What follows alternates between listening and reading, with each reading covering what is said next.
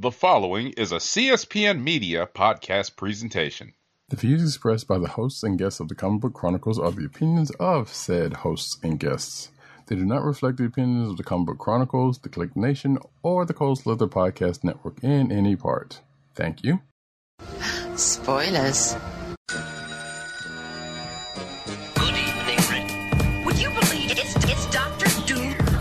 What's on your evil mind? Hold your insulting tongue and mark my words well. How about this rumor that you are really Iron Man, Mr. Stark?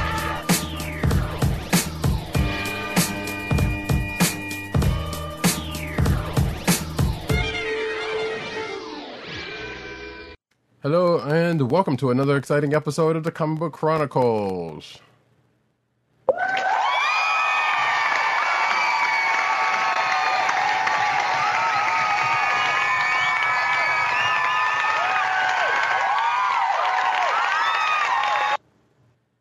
I am your host, Rydercat, and you can find me at Rydercat on Twitter. You can find me at News Nerds Need on Twitter. You can find me at CBCaps on Instagram. South Carolina with Columbia down the way. And that sound effect that you heard comes from none other than our man in Brooklyn, no other than 1agent_70 on Twitter and Instagram. What's up, everybody? Where Brooklyn at? Where Brooklyn at? Where Brooklyn at? And folks, we are here to bring you comics.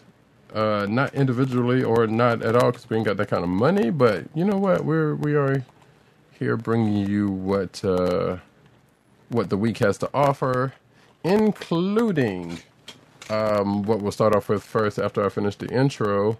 Talk about Loki episode 1 that dropped yesterday as of this recording.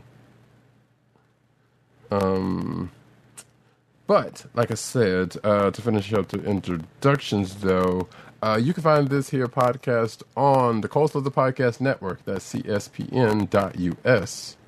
Do it today. You can also find us on your podcast perusal place of choice, whether it be Google Play, Apple iTunes, aka Apple Podcasts, Spotify, or the Cold Slither Podcast Network SoundCloud page. And of course, you can find us recording live if you're not already here on Thursday nights, 9:30ish p.m.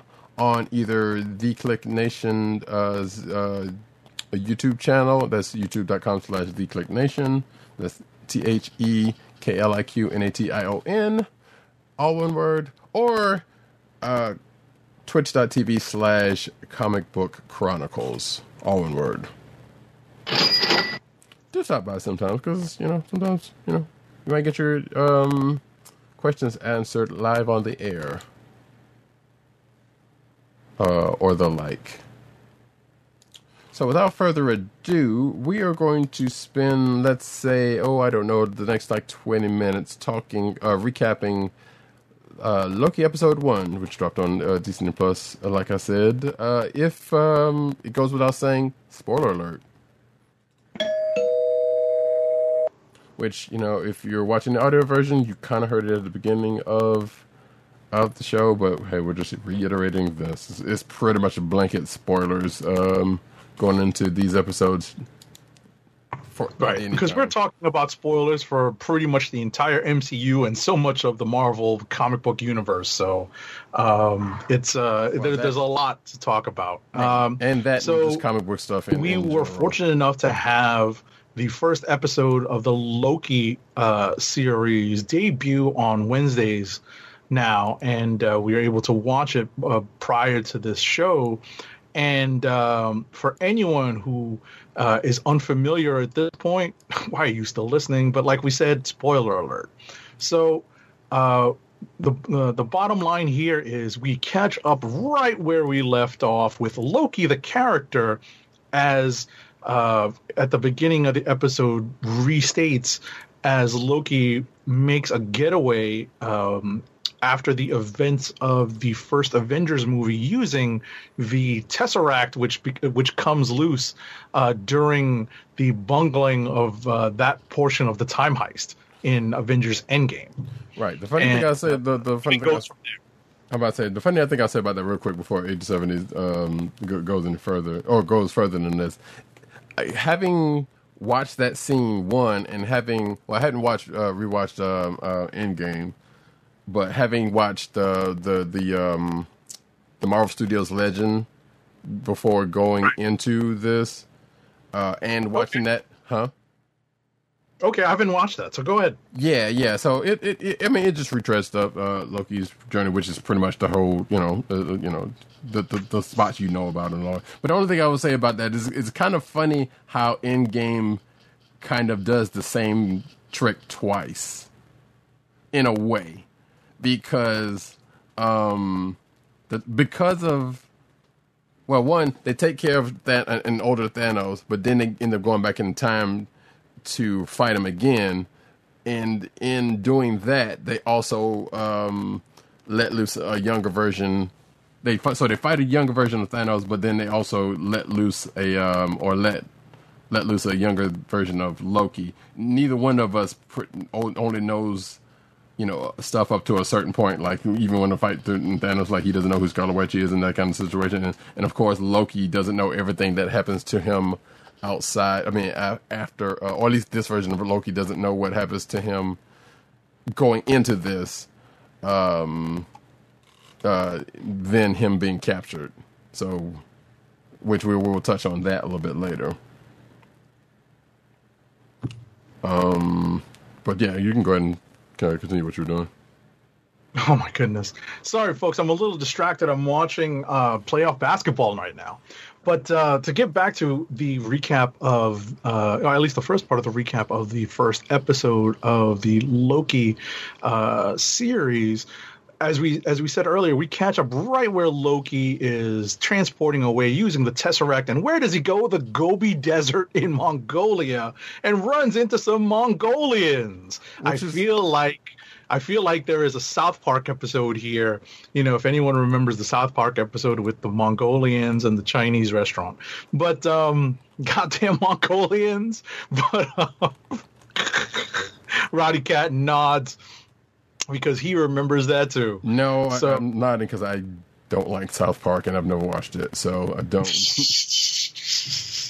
Well, in any event, so, but getting back to where Loki finds himself once he uses the Tesseract to escape, once he confronts some Mongolians with, questions of, who are you, where am I, and so on and so forth, he is visited by members of the TVA, otherwise known as the Time Variance Authority.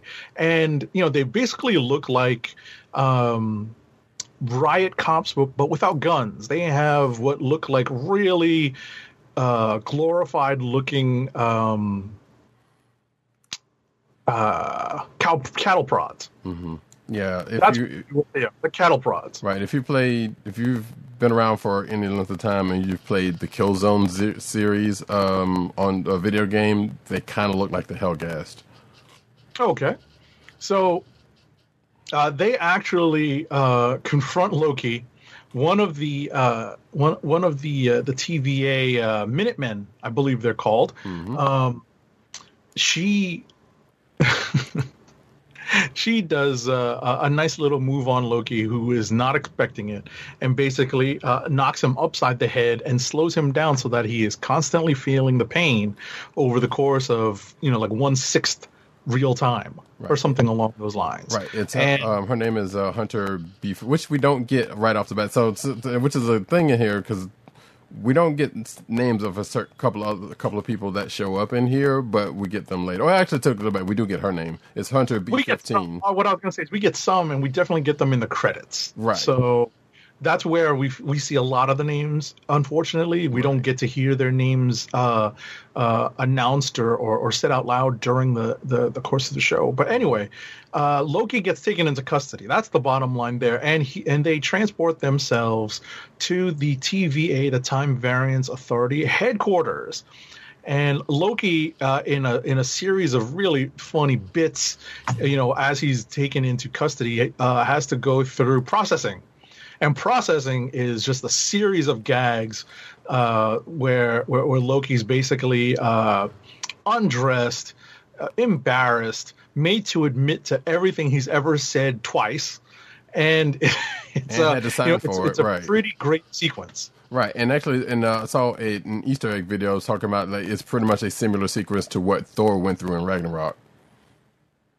That's an excellent point. Excellent point.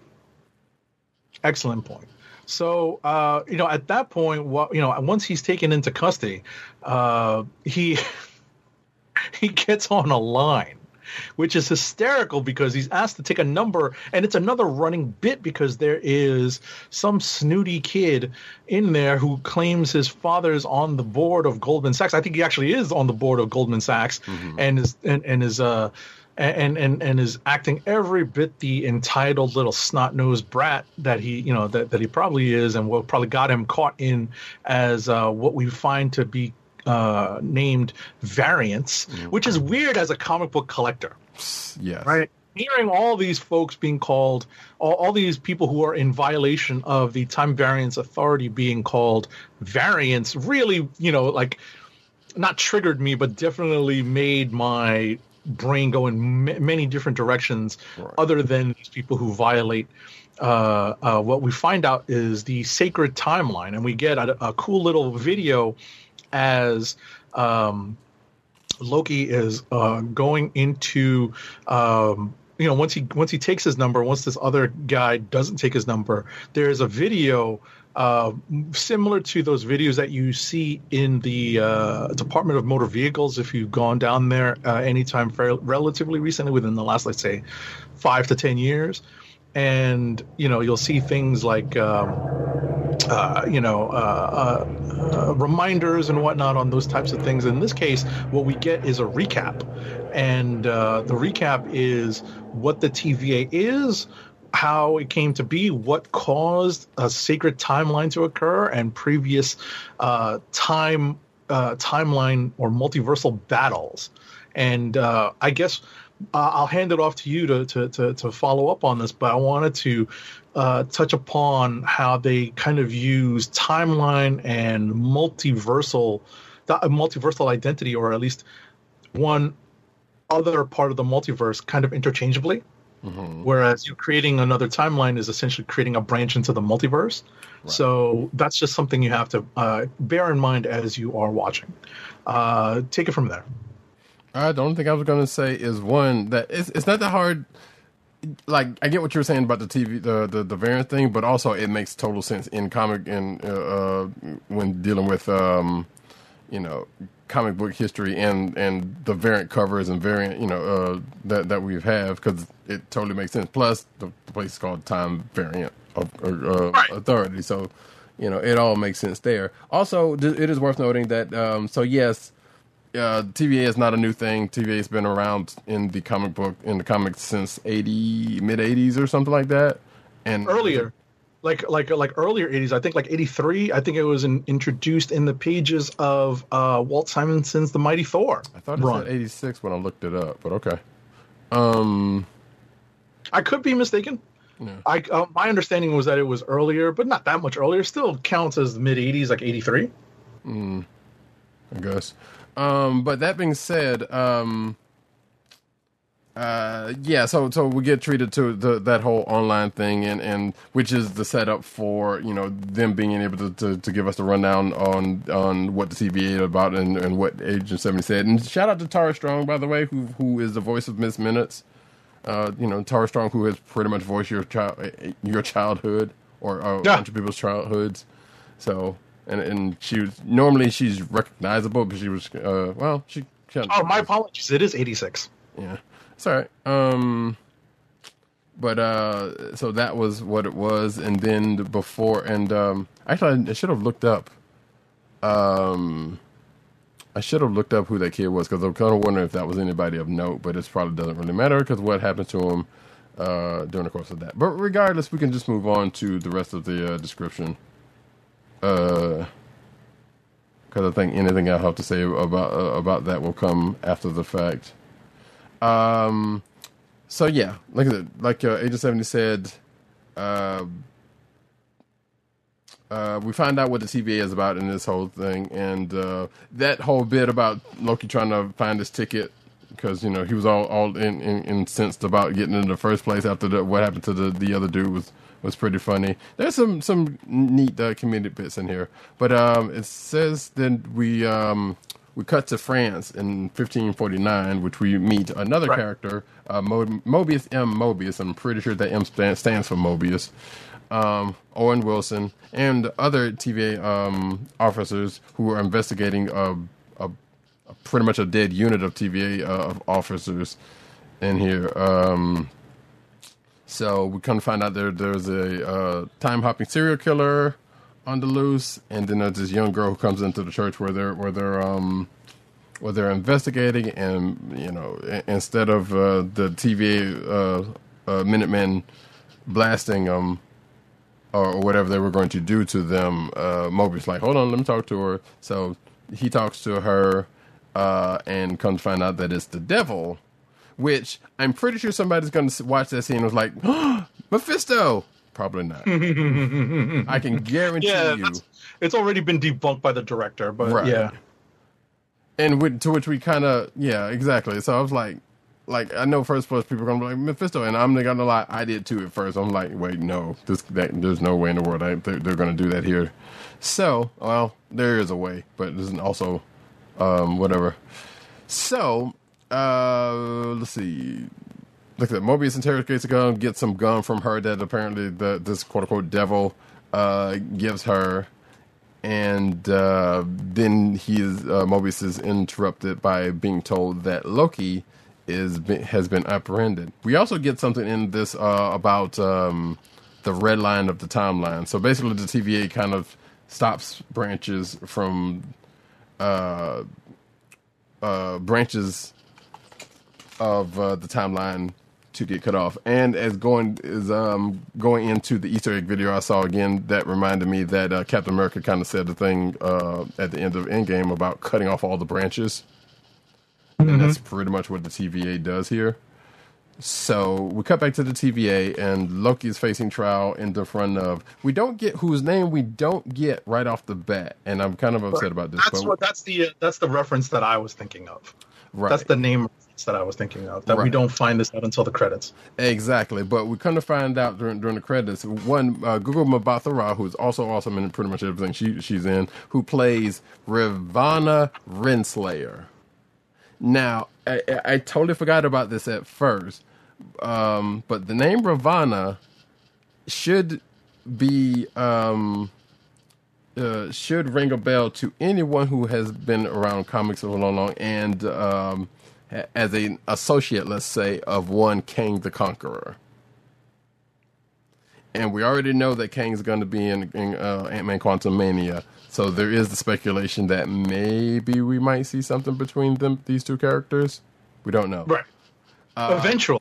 And I think this is just a precursor to that. Exactly. In fact, actually, what I was going to go back and say in the wait line thing, there was like stuff on the wall that kind of looked like Kang's face, or either in the courtroom or something that kind of looked like Kang's face, but it's Kang's face. But that might be me thinking that, and not necessarily it being the case.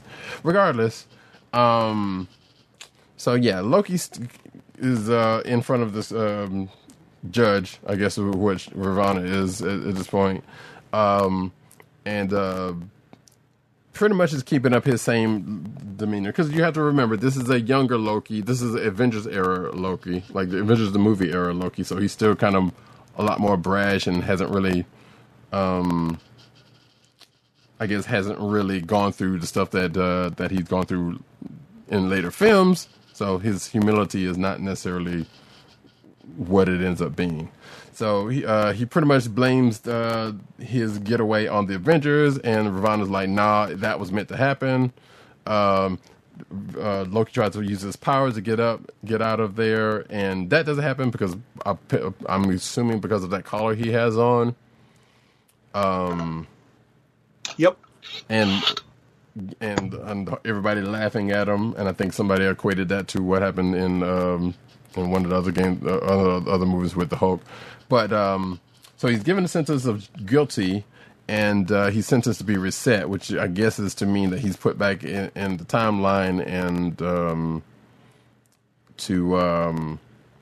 well, I don't know. See, they never really say what reset They is. didn't really say. Yeah. What we're meant to presume is that he is, he is. I guess he's just placed back to the point where he breaks the time law and and is made to not just has his mind basically wiped. reset to that point in time. Right. Probably has his mind wiped, and they use whatever that canister was that we saw earlier in the episode. Yeah. Exactly. That's what I was going to say, because that's what they say. You picked up exactly upon what I was going to say, which is they were going to, they basically say they call it a reset when they talk about oh,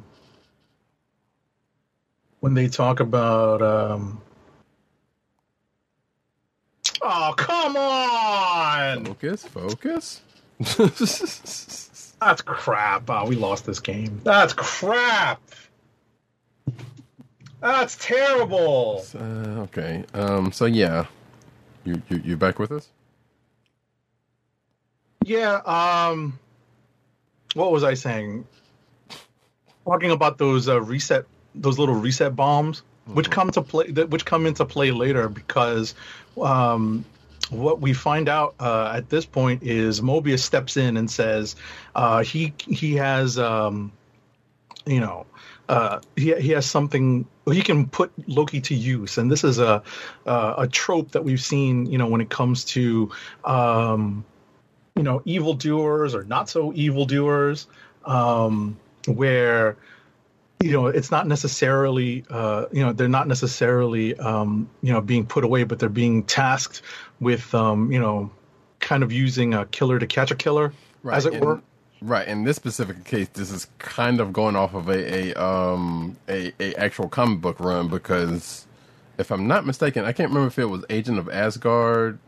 Might not. If Agents of Asgard where it came into play, or one of the other recent Loki runs where Loki actually does not necessarily goes back and fixes the time frame, but he's definitely it probably was Agent of Asgard. He's used for a similar purpose.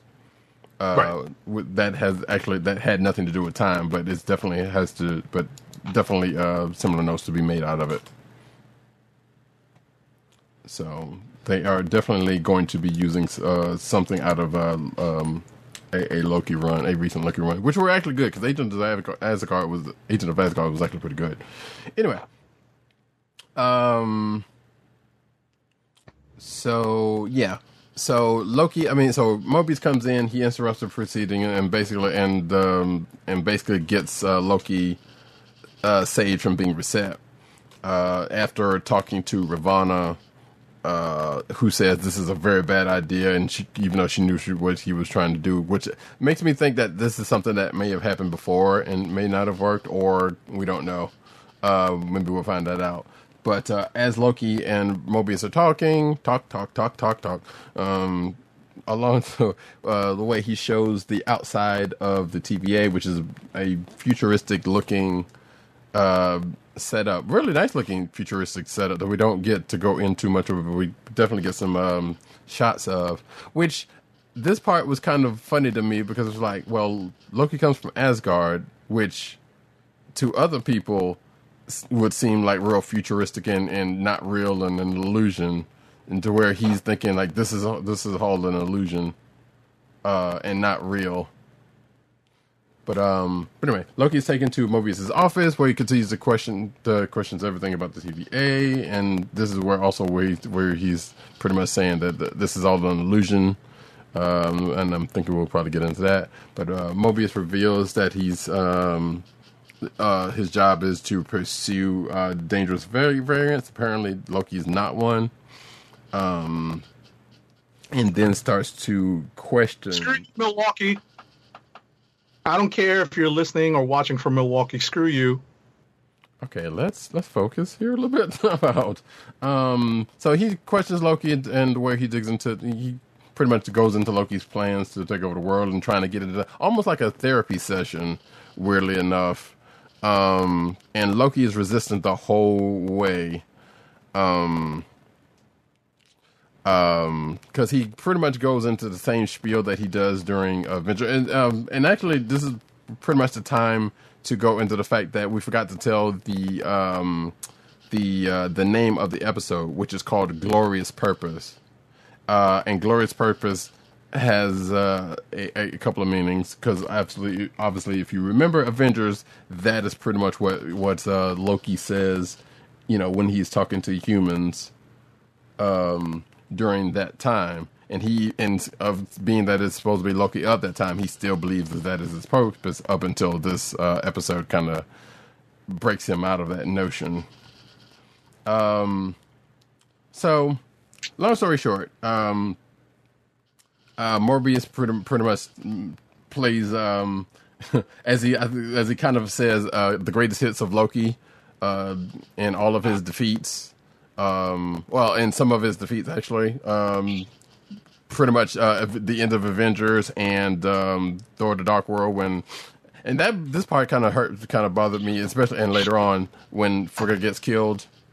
So there's that, and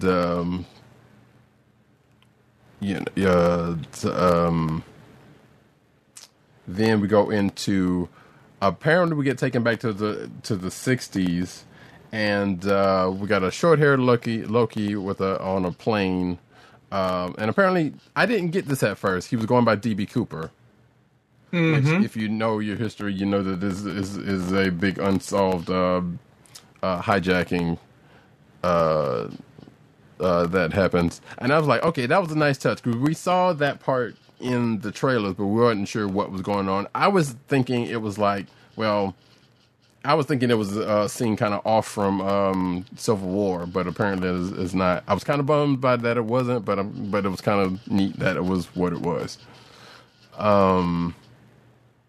Because that's another thing that Loki gets shown before Loki's pretty much headed up to here. And, Loki's all about, like, no, time doesn't dictate, there's no beings dictating, who or what and how time is. His choices are his own.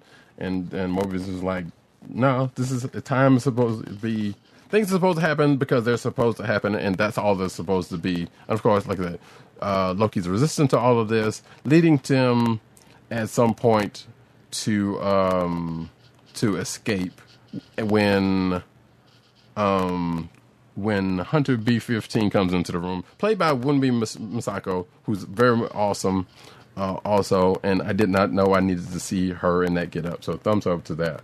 But while they're talking, Loki escapes and also takes this little device with him that's controlling his collar, and uses that to escape. So while they're trying to hunt them down, he's kind of exploring around, and Loki ends up going. Just as a quick note, Loki's able to disengage that kind of control collar that he's got on as a result of basically pilfering the controls from Mobius, and he slaps the collar on B-15. Well, that's later though. No, yeah. This is right. This is right as they're getting away though. Didn't you just say that he makes his escape? Yeah. Yeah, that's what I'm saying. That's how he makes his escape. He slaps the collar on. Well, no, because he escapes while they're talking. Because remember, because he was talking to Mobius and he took the thing off the desk. He took the thing off the desk. B-15 came in, and then that's when he escaped, and that's when they went to go look for him. Well, I mean, at the end of the day, that's a pretty compressed, that's a pretty compressed sequence, because ultimately that's just the next step in his escape. Right. But regardless, he ends up running around. He ends up in a scene that people are still tripping about, where he runs into one desk worker named Casey, who who's shout out to Eugene Cordero. You've seen him, even if you don't know his name, you have seen this dude in recent years. Yes, exactly. He's for a lot of people know him as Pillbore on The Good Place. I know him from this one D&D sketch from Key and Peele, and like Agent 70 reminded me earlier, Skull Island, where he was Skull Island, right? Yeah, Kong Skull Island, where he was one of the crew. Also with Tom Hiddleston. So there you go. There's that synergy is still there. Who we saw earlier, by the way, we met this character earlier because when Loki was getting processed, and Loki still had the Cosmic Cube, aka the Tesseract, which was given to him in case he did not know what it was, because these people are, these are quote unquote higher beings, but we don't find this out. But cut back to this scene to where Loki ends up going back to, ends up finding Casey again, finding his desk, getting the Cosmic Cube back, and come to find out that Casey has a bunch of Infinity Gems, Infinity Stones in his desk, which he also doesn't know. But there's also a bunch of other items of note, of some note. And people trip the hell out about that, but because it's like, wait, but we'll get into that later. We'll just finish the recap real quick. So I thought that was a funny scene, personally, not for partially for what the scene was and people's reaction to it later. But like I said, we'll get into that in a little bit. So Loki gets the Tesseract. Apparently, he must have tried to use it, as he says in a little bit. But he ends up going back to the room where he and Mobius was talking. And this is when B-15 kind of comes up on him, and he slaps the collar on her after getting it off of him, and then has a bunch of fun with her for a minute, which I felt like kind of went a little too long, but it is what it was. And then finally getting rid of her to elsewhere, and Mobius comes back in. And he's also talking about Glorious Purpose here, but he comes back in, and Mobius comes back in, and there's this whole illusion talk, and and then Mobius tells him that, hey, we need your help. Basically, we need your help, and there's another variant that's running around that's another version of Loki himself, which some people are speculation that is a certain one, and I wouldn't be surprised if that's the case, if it is that one particular one that I'm thinking about. And then from there, we get cut to another scene from the past, from Oklahoma in 1858, and another group of TVA Minutemen find a weapon get stuck in the ground, and they're just thinking, it's just a variant just trying to get, coming back to get rich off of something.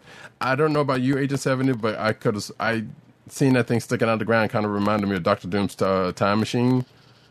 It's minus the platform, but that's just me. I was about to say I only ever think of the time machine as the platform. That's the problem. Yeah. So it was tough to it was definitely some futuristic tech, and I think what I bumped on was that they said it was 31st century, right? And that number sends you far into the future, far into Kang future. Mm-hmm. So that's what I thought of when they said 31st century. And thank you for bringing that up, exactly, because because again, we already got shades of that with Ravana and probably some other imagery that we probably missed out on. But yeah, so there is that. But what ends up happening is that the Minutemen get burned up after smelling oil and thinking nothing of and trying to search around. They come across this hooded figure who knocks over a lantern, and the oil around them burns them all up. And then basically standing in a field of flammable material. So, and it wasn't made obvious, which was great. And, you just sort of had to process that as it was happening. Mm-hmm. And ultimately, these Minutemen are not invincible. They are not invulnerable. Right. They're just beings. We can't say people yet, but they're just beings doing a job. And, they obviously have some sophisticated time equipment at their disposal, but they are still susceptible to getting killed, as we've seen once in France and now here in Oklahoma in the past. Yep.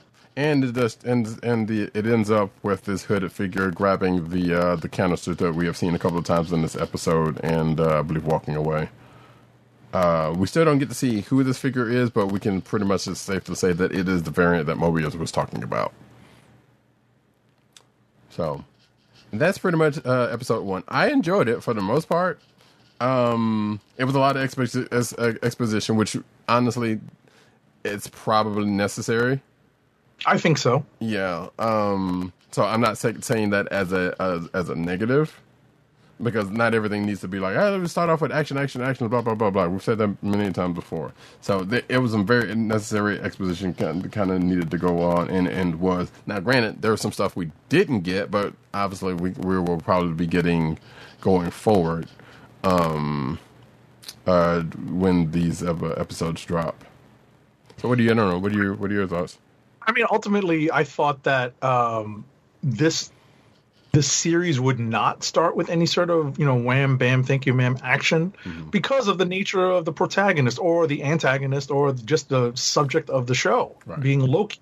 So, and especially knowing going in that it was going to deal with a somewhat high concept from Marvel, that being the Time Variance Authority, there would have to be lots of exposition or explanation, or a mixture of the two during the course of the show. So I wasn't surprised at all. I was happy to see the pace that they took. I thought that the little infomercial that Tara Strong narrated as Miss Minutes was actually more confusing to me, because it definitely set my expectations on their head, not completely understanding where they were going with, what they might be drawing upon from the Marvel comics for that. So that definitely puts me back on the same or similar footing with people who were just fans of the movies, because we essentially know roughly the same thing about this version of the Time Variance Authority going into the second episode of Loki now. Right. Yeah, and there was a little bit of that, because they definitely take a couple of liberties in places with the TVA. As far as I remember, no, Ravonna was never a part of the TVA. Maybe she was. She might have been. I don't know. But I don't think in my research that she was. But also there was a couple of things. I think even the device they used to call her Loki was a being and not a thing. So you kind of get like little bits of that going into this. And yeah, there is definitely some other things like, okay, yeah, only knowing like little bits and pieces of the TVA and even as much reading of comics as we have, like I had to pretty much do some research to be like, oh yeah, so She-Hulk has had a run-in with the TVA, and Mobius is a character that came up in the after the TVA was already established in the comics. Well, actually, technically, it wasn't well after. It was like only a few years after, and things like that, which is weird because if you look at the comic book version of Mobius, they did some almost pretty much spot on casting. Well, the comic book version of Mobius is supposed to be Mark Grunwald, exactly, the former editor and writer from Marvel, right. But the way they got Owen Wilson in here, it was like, okay, they kind of got him looking almost pretty much like him. Obviously, because hair and whatever, and no glasses or things like that aside. But there's like, yeah, there was almost pretty good, impressive casting on that one, or making of it at the very least, if anything. So, I mean, they definitely took they took care with how they executed the story, and it's evident. It definitely shows during the course of the show that they definitely took a lot of care with everything that they did. So, just as a quick wrap up, there was an aesthetic to the show and the TVA offices that evokes kind of like an older office setup and older office technology, definitely retro compared to what we're used to seeing. Yes. And I read some places that I read in some pieces that it might have been Whovian in Dr. Whovian. Yes. There has been. I've heard those. In its nature and in its just the coloration and just the overall feel and the sense of it. So I can't speak to that, but from Roddy Cat's agreement or that seems like that is definitely the case. Yeah, that is definitely a thing that you could pick up, even with the sound. Like if you like at the TVA sections, you can definitely kind of catch it also in the sounds. Like there are kind of like synthy sounds that you would hear in like the Doctor Who theme. So yeah, that is definitely the thing that I picked up. I just picked up on. So in closing, there's a couple of things I don't know if you picked up on. But did you pick up the Axe body spray reference? Yes, I did not, because I didn't catch up on that until later. Going back to Endgame. I thought no, but it was. They didn't say. Wait, did they say Axe body spray or they said cologne? I don't know, but but there was definitely a reference to Axe body spray.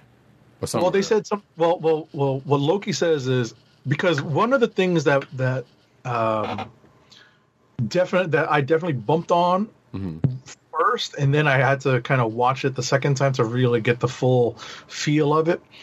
Loki says at his hearing in front of Ravonna that it wasn't his fault because the Avengers were on their time heist, and if it wasn't for them, it was all their fault. It wasn't for them, he wouldn't have broken any of the time laws. Right. And he says, I could smell the cologne of two Tony Starks right away, and that was the hint. Right. That he figured out what was going on, because how would he know what the Avengers were doing with the time heist? So he figured out that they had done something with time, but it was his idea that they were looking to intercept Loki as opposed to doing something on a much different scale with regards to the Infinity Stones and Thanos. Right. So it must have been. I think it was from the Easter egg video that I kind of caught that, because in the Easter egg video that I saw, it showed a scene from Endgame and Ant-Man noting that Tony Stark was wearing Axe body spray because he asked him about it, and that's where I get that from. But yeah, so I didn't notice the cologne thing when I was. I want to say he said, if you smell the cologne from two. You could smell the cologne off of two Tony Starks. Sure, you could tell. You could tell that there's more than one. Also, there was a Skrull in a tracksuit, which I'm not gonna lie, partially had me thinking about the Hawkeye series because of the tracksuit mafia. But I was like, yeah, maybe not. And there's also some people thinking it's like, well, it's probably a Skrull, one of the Skrulls from Captain Marvel. Is it theory? I don't know. But outside of that, I enjoyed, like I said, there's a couple of different references. The one that kind of bumped up on me, though, was the Loki. Well, so Loki killing Coulson was brought up. Right. But what happened to Coulson after that was not. Because I was sitting here thinking, it was like, hi, you don't know actually what happens after that. But I also know that Agents of S.H.I.E.L.D. is not necessarily canon anymore. I think it's canon up to a point, right? But and then, there's a point in that's my understanding at least. I think I want to believe that is also true, but I'm not entirely sure because I think I'm at when I left off of Agents of S.H.I.E.L.D., I'm at the point to where they were that was about to change. Or the season before it was about to change, or the end of the season it was about to change. So, but regardless, the fact that Coulson wasn't, I found that slightly amusing. That it was like, well, you mentioned Coulson, but not what happens to him after that. So I kind of very much doubt that's going to come back up. But yeah, and so there are some other things that this show does coming up, but some little nice little Easter eggs and whatnot. The whole DB Cooper thing was cool. Apparently, Peggy Carter, a variant of Peggy Carter, might have been in there somewhere. Yeah, I had to rewind to watch that after I heard wind of that. I was like, oh, maybe. Yeah, I'm like, yeah, exactly. I did too, and I'm like, I don't know about that, but sure, I guess so. It could be. It's possible. Oh, we totally forgot about the whole robot section, but that's fine. I don't know if that's ever going to come back up. When Loki was going through processing and the dude was asking him whether he was a synthetic life form or a robot or anything. Mm-hmm. So I'm saying, like, I'm not sure if that's going to come back up, but I'm kind of curious as to whether that will or not. Overall, I enjoyed the episode. I'm going to assume that Agent 70 did too. Yeah, it was a good start. Yeah. I thought it was a good start to the series. I've read in a lot of places, and I find myself in agreement that the comedic chemistry between Owen Wilson and Hiddleston was really good. Yes. They played off each other well. The parts where Wilson was like, "So why did you do this? Mm-hmm. Why did you do this? What did you think was going to happen when you did this?" I really liked that particular repartee because it just seemed it definitely was just well acted. Right. It just it didn't seem out of place, for this this entity, this person, this being, to just be grilling Loki, kind of getting him to be accountable, Right. For everything that he's done. Right. Yeah, it was like I was saying earlier, it was like a little mini therapy session, or that you kind of wonder at first why that happened, but at the same time, like, no, we kind of get it. I see what they're doing here on the outset of it. But also, and you just reminded me that we kind of sort of glossed over, or I kind of glossed over when we were doing a recap. There was the scene where Loki comes back, and sees pretty much, and you knew it was going to happen. He sees pretty much everything that he hadn't done yet, including and everything up to his death, back on that film strip projector hologram thing. And that scene itself was kind of touching because, like I said, he kind of paused on the scene with Frigga, and you could tell he was touched. So that was, but then he gets his death, and here's the next snap, and it's like, just actually horrified, and Hiddleston kind of does pretty well, with his reactions to it. Like, that scene was actually genuinely kind of touching to me. Like, yep, I knew he was going to do it, but here we go, and bloop. And like, so well done to Hiddleston on that part. But yeah, next week, folks, next episode of next Wednesday is the next episode of Loki. Can't wait. That being said, unless you got something else you want to mention. No. It was it was fun. I definitely went through the credits to see if there was any sort of post-credit scene. There was a little audio bit with Tara Strong, right, at the end, but no end credit scene yet, folks. Indeed, yeah. Which it'll probably be later if it's going to happen. From our experience so far, it takes them like, what is this, an 8 episode? You know what? That's a good question. I think there's I know there's an article about that in the runtime, in the thing. So I'm not sure. Right, but let's say it's a 6, then they wouldn't start showing any post credits until the 2nd or 3rd. Right. Say if it's an 8, they won't start showing the post credits until like the 3rd or the 4th. Right, at the very least halfway in. Right. Mm-hmm. That being said, though, we're going to push over to talk about some comic books. Alrighty. And the first comic book that we are going to start off with is Excalibur, number 21. All right, it's written by Tini Howard with art by Marcus Toe, colors by Eric Arciniega, and letters by VC's Ariana Maher. So this is another tie-in issue of the X titles into the Hellfire Gala.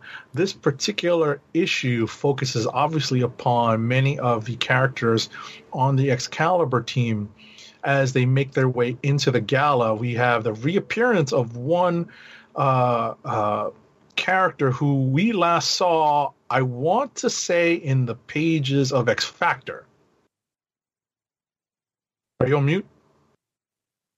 Are you talking about us? Yeah, I was. Are you talking about Shatterstar? Talking about one Shatterstar. Mm-hmm. Yes, you're correct. Spoiler alert, folks. Spoiler alert for this week's Excalibur number 21. Shatterstar does make his reappearance near Richter. Yeah. In this issue. Right. I'm going to need them to explain his... I assume that's going to get explained in some other issue, because obviously these issues are kind of taking places at different times during the Hellfire Gala. Right. This one is at 9:30 p.m. Right, and I think this one might cut in a couple of places, just like I think they all pretty much cut at certain spots of the issue. Oh yeah, exactly. At least at the beginning of this issue, it's Right. at 9:30 p.m. You were saying? Yeah, so and they kind of go through so when Shatterstar comes up, like he's in a particular, not necessarily a particular state, but he kind of comes off a certain way, and also it's covered in blood for some strange reason. So I'm assuming they're going to Oh, no, not some strange reason. wait. You don't remember where he was in X Factor? He was like in Mojo World, and he was Oh no, I know. Well, yeah, but so you're saying and he he came? was doing like combat. He came Right. straight from Mojo World apparently, because that's where they left him. Well, see, that was the part that I couldn't get because I know he came back in X Factor, but I was thinking there was time between that and this where they could have cleaned He him up. was staying in Mojo World. That's my point. I don't think he ever went back with them to Krakoa. He stayed in Mojo World. That's why he hasn't seen Richter up until this point. I could be mistaken because I haven't kept up with X Factor. I think you might be mistaken. Yeah, because he definitely came back to Krakoa and in the last issue of X Factor, I believe. You mean just prior to this? Yeah. Okay, so maybe that's where I missed it, because from what I recall, he didn't come back with them when they came back from from Mojo World. Not initially, no, but they went back Exactly. and got him. Oh, see that part I haven't seen. Right. So And that was the last episode. That was the last issue of Right. of X Factor. I was about to say that makes all the sense in the world then, because Right. I didn't read the last issue. So I don't know. That's a good question. I thought that he was just kind of transported over from Mojo World, so I didn't bump on this. Right. But in Well, any event, Yeah. we get that, and we get a little bit of a recap of the latest events from the British Isles from one Pete Wisdom, as he relays what's been going on over the course of the gala and over the course of Betsy Braddock's kind of issues coming back from being shattered during Ten of Swords.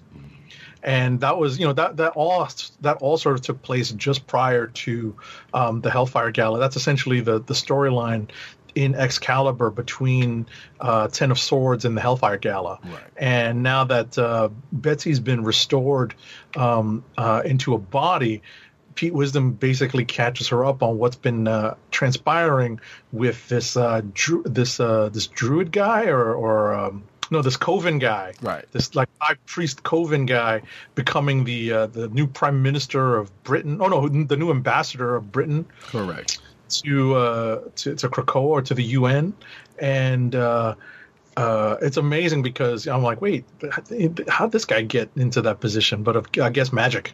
Probably. But And know, and that also plays into the fact that ambassador and a couple few other people who are, let's say, not too pleased in the state of Krakoa are there at the gala also, and Pete Wisdom came in with them. right. What I was going to mention though is I still bump on the fact that this guy has a French name. Oh, Rousseau. Yeah, Ruben Yeah. Brousseau. I'm like, wait, you're the British ambassador? Fine. I mean, So, that's whatever, man. Come on, they could come up with a British name for this guy. I like how that's the thing you bump up on. Yeah, I mean, do you really think Claremont would have done that when he was writing this? No, probably wouldn't have. Back But in the day. hey, So- different time. But essentially this delegation from Britain comes to the Hellfire Gala to let them know that they are breaking their treaty with Krakoa and throwing in with all of the other nations who are moving against Krakoa, or at least working against Krakoa, and in a sense disavowing Betsy Braddock as Captain Britain at the same time. Exactly. And during the course of this, the last couple of things that we get is, one, we see that in a nod to the next issue we're about to talk about, one of the members of X Factor is going to be a member of the new X-Men team. Right. Which I thought was kind of spoilers, but I was like, I guess not, because obviously there was a time there's a bit of a time skip in the course of the issue, like we said earlier. But the other thing that happens is Richter, and as far as I could remember, did not do this plan with the consent of anyone else because of hearing about Britain getting out of their deal with Krakoa. Richter takes it upon himself to move the lighthouse off of British soil. So I don't know if anything's going to come of that or anything, but that's pretty much the last thing we see in this issue. Right. There's a couple of little moments that are meant to further Excalibur storylines, such as what could be brewing between. He's not Captain Britain anymore. What is he called? Captain Avalon. Oh yes, Captain Avalon and Megan. Yes, longtime wife. Kurt almost spoils it. When I say Kurt, I mean Kurt Wagner. Which almost spoils it for Brian Braddock. Which is kind of funny. His mouth. Exactly, which is kind of funny because before that happened, and when Brian and Megan was talking, I'm like, wait, is that what's going on? And Kurt pretty much confirmed it when he came in. Mm-hmm. And I don't know how he knows, but I guess I guess he could tell some kind of way, or sensed it, or smelled it. I don't know, whatever the case may be, because you can kind of tell if it was being teased. Because of the art and what's funny is that it's one of those classic, again, a classic trope when a lady turns down alcohol. Mm-hmm. So it's like Mia during Fast Five. Right. Well, see, another thing with that though, it could also be construed as, because I know back in Excalibur, when Megan has been given a drink, she gets like really sillier. So I at first you could think like, well, that's the reason why she turned it down, because but like I said, upon going a little further, I was like, oh wait, that's why she turned it down. And yeah, like Agent 7 said, it kind of ends up being that case. Right, and there's a little bit of a hint in the art in the panel towards the like roughly halfway down the page, where Marcus Toe basically draws Megan in a pose where she's holding her hand over her midsection. So, but in any event, the other thing that pops up is something that happens to one Pete Wisdom. Yes. I have not, as I say in my notes, I'm not the biggest Pete Wisdom fan, so I wasn't really I'm like, okay, whatever, but also know it's temporary. Well, what may not be temporary are some of the after effects of the magic that is invoked with what happens with Pete Wisdom, and the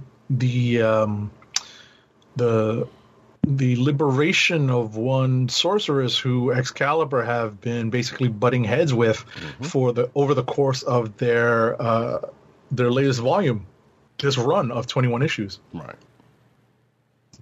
Yeah, I think it was one of the original. Well, not original, but I know it was like one of the beginning adversaries that they kind of was like, nope. They ran up on her, and then they dealt with her, and then she ended up being captive of Sinister up until right now. Well, up until this issue. So yeah, and I don't know if she's in control of her faculties also, because they made it seem like she was kind of zombie-like. But I don't know. That could be me thinking that due to the magic used. So, but we'll see. I guess we'll see going further. So yeah, there's definitely other developments that's going to go further in Excalibur after this. That's going to come back up, which I guess leads us to X-Men 21 if we're ready for that. Yeah. All right. Yeah. We will move on to X-Men 21. You want to take the credits? Yeah, I can do that. Just pulling up the cover here, and boop. All right. X-Men 21 credits, written by Jonathan Hickman, art by Nick Dragotta, Russell Dodderman, Lucas Wernick, and Sarah Pacelli. Colors by Frank Martin and Matthew Wilson, Sonny Go, and Nolan Woodard. We also get lettering by VC's Clayton Powell. So yeah, so there's some artwork going on here.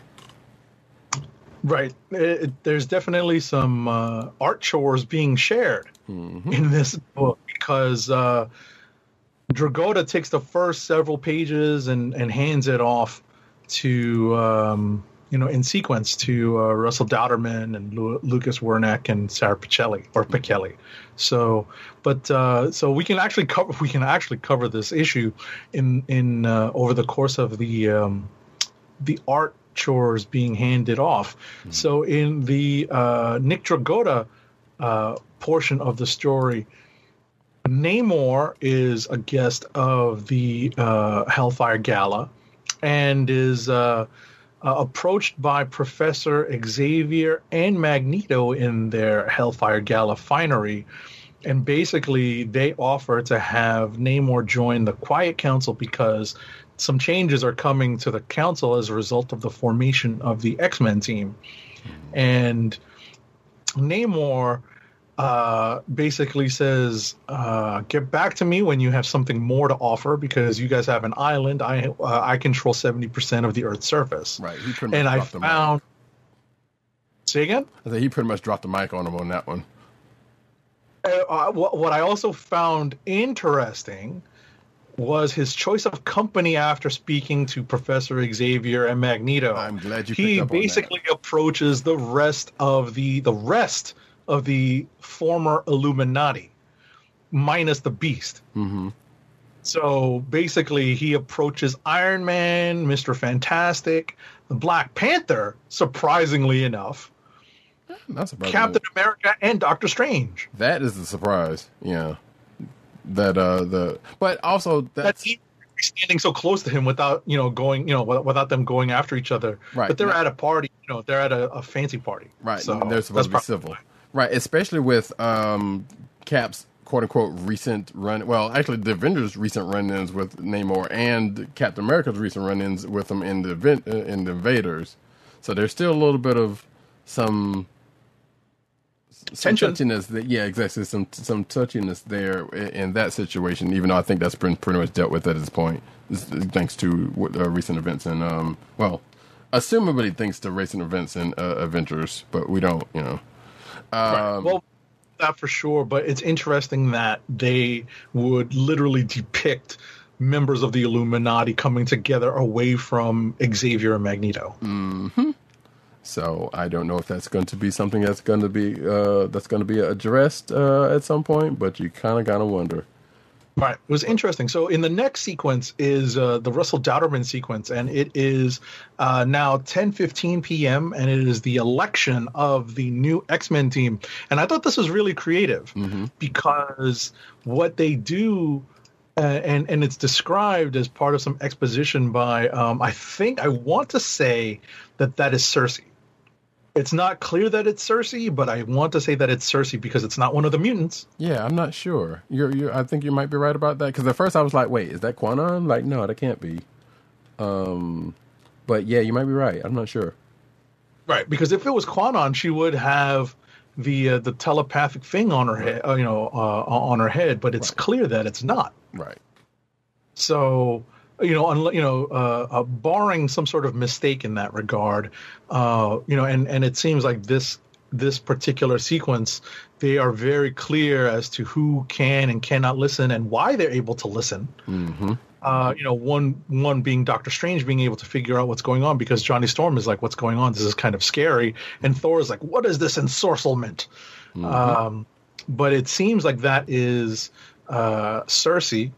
It appears to be Cersei, at least. Yeah. And basically, she lets everyone who's reading know what's going on, which is the election of the latest team of X-Men, or the first team of X-Men from Krakoa being conducted. The election being conducted telepathically amongst every mutant on Earth putting their hat into the ring. Right, that's between her and Doctor Strange, because Doctor Strange is actually the one who actually says that part, and then Cersei kind of comes in and was like, because Johnny Storms was like, this feels wrong to be listening in on, or should we, or this, that, other, and that's when Cersei kind of comes in with with her what she says.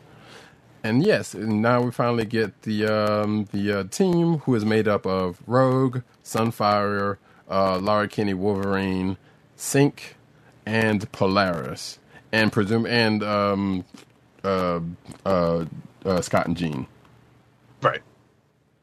You know. And we get a nice little splash page after that of the whole team assembled.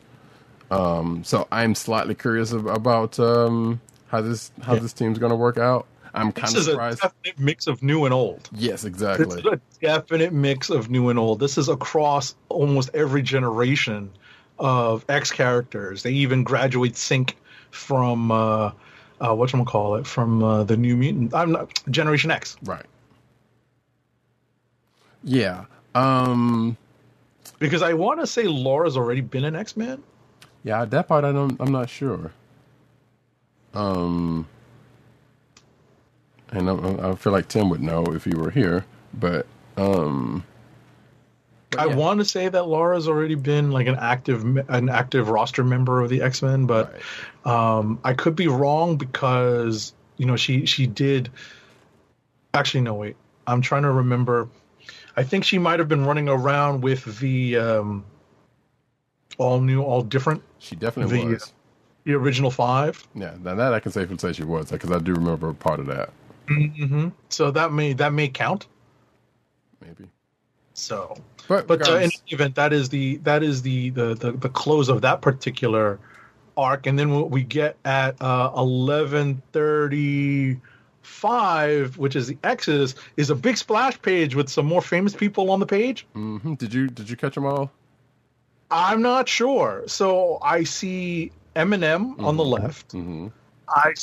I'm like, is that Patton Oswalt again in the front? So. Mm-hmm. It's George R.R. Martin above Rogue. Right. I want to say, I'm not sure who that character is. The black character who's talking to Colossus. I want to say that's Jamie Foxx, but I'm not sure. Part of me was like, why does that look like Dwayne McDuffie? You know how they always cartoon how they always caricatured him from back in the day. I was like, God, that looks like Dwayne McDuffie. Yeah. So. There's a couple of things I was thinking. So the bald guy with the beard has got to be somebody famous. I don't know if that is Jerry Duggan or somebody else. Yeah, I don't know. And the black guy with the yellow hood, I don't think that's Luke Cage. I'm like, is that Michael Strahan or is that? That's Method Man? Because you can see if you look closer at his chest, I think that's a Wu symbol. Oh, that is Method Man because that's now that I see the W, that is meth. Yep.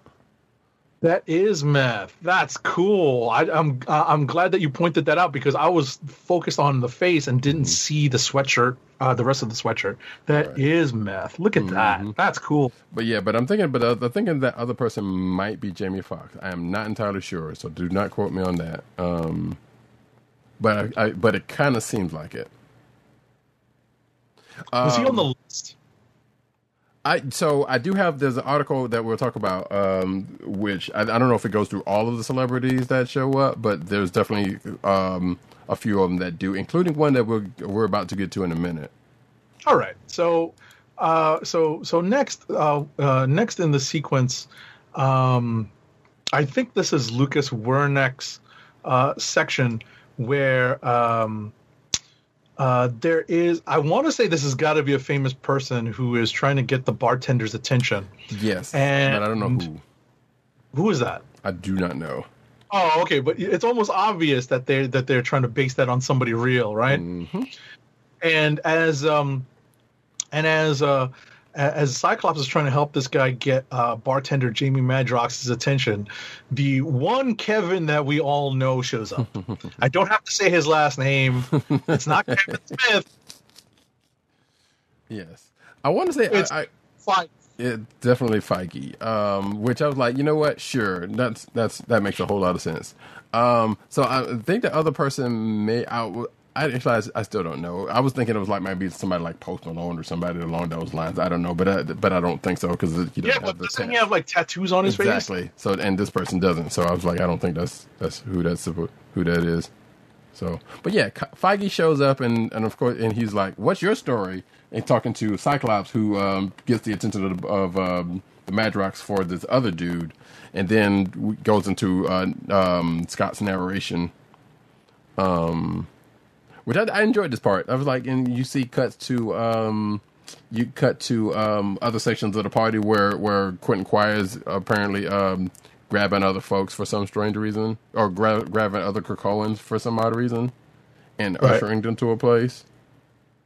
And I don't know, because at first I was thinking, I was like, wait, why is he pointing at Jean? Why is he whispering to Storm and pointing at Jean? Like, what's going on in between that? But I'm assuming, like, maybe there's going to be another team that's going to form or something. It was weird because he approaches what seemed to be members of the council. Mm-hmm. But I don't know if Storm's on the council. I think she is, but I don't think so. I don't think she is. So, you know, but then he also goes to approach what's his name? Jamie Braddock. Mm-hmm. Right? Definitely on the council. You know, he picks up the 5, or at least portions of the 5. Right. You know, Iceman and they're all going through a Krakoan gate somewhere. Mm-hmm. And Cyclops is following, so that was weird. Right. So we don't know where they're going. Like, you would think it'd be a different story. It's like, okay, they took the team somewhere for some other reason, but I assume we're going to find out this in another book somewhere. You know, no stone unturned, right? So then we cut to the next where the 1145 and the fireworks. Right. And the fireworks. And we've seen a couple of different viewpoints of this fireworks sequence in other books. And, you know, this is telepathic sharing of the fireworks, and a little bit of an ominous last little panel. It's not even a cliffhanger page, just the cliffhanger panel, where Emma Frost is, basically doing directing the telepathic fireworks sequence, and there are 2 lone figures on asteroids out very far away, and they're silhouetted by the sun. Mm-hmm. And especially at night, you know, like you wonder if it's another planet or if it's the sun. I'm not sure if it's the sun, because Emma has it in her hand, and I think I guess it's making like she's throwing it out or something, or maybe she's pointing to it, and I don't know. But yeah, I think I was about to say I didn't think it was something that she was holding in her hand per se, right? But it definitely was, a little bit of a cliffhanger panel, because then after that we get to the end of the book. Mm-hmm. So yeah, I enjoyed that. I was like, all right, so we finally get the introduction to the team, and it's worth noting, if you're not keeping track, that part of the team was fan votes. So that is a thing to note. So I guess we can, and I guess we'll see them in action. Because is this the last issue of Hickman's? Yes. Yeah, of Hickman's X-Men. Yes. Once this, now that this issue has come and gone, Hickman's run on the X-Men title is over. He's going to be picking up with that Inferno title in the future. Right. But once this is over, Duggan's X-Men book is going to pick up after Planet Size X-Men. So later next week, really, Planet Size X-Men comes out, and I believe Duggan's X-Men starts next month. Right. Which pushes us over to, I guess we can go ahead and finish this out by going through Children of the Atom number 4, which has tangentially nothing to do with the gala per se, not directly anyway. They're trying to, we'll get into that, but right. But so let me cover the whatchamacallit here, creative team. Children of the Atom, written by Vita Ayala, art by Paco Medina, colors by David Curiel, and letters by VC's Travis Lanham. So this story is basically told from the point of view of Marvel Boy, the character of Marvel Boy, and he is basically narrating some of the story, basically giving us his background. We also get the opening sequence being these kids finding out that humans are going to be able to make their way through the Krakoan gates for the first time as a result of the Hellfire Gala, and they catch wind of it, and they're looking to make their way through the Krakoan gates by hook or by crook. And when I say by crook, they're actually planning on using some sweaty jock clothes, some sweaty, some sweaty uniform jersey patches from the one person that they know is a mutant. That they believe is, because I don't know if it's known that he actually is. Right. But that right there is what bothers me about this issue, or just in general, because we've seen the fact that they've been wanting to go to Krakoa and they haven't been able to for whatever odd reason, for a reason that we probably know, but that they're still not saying.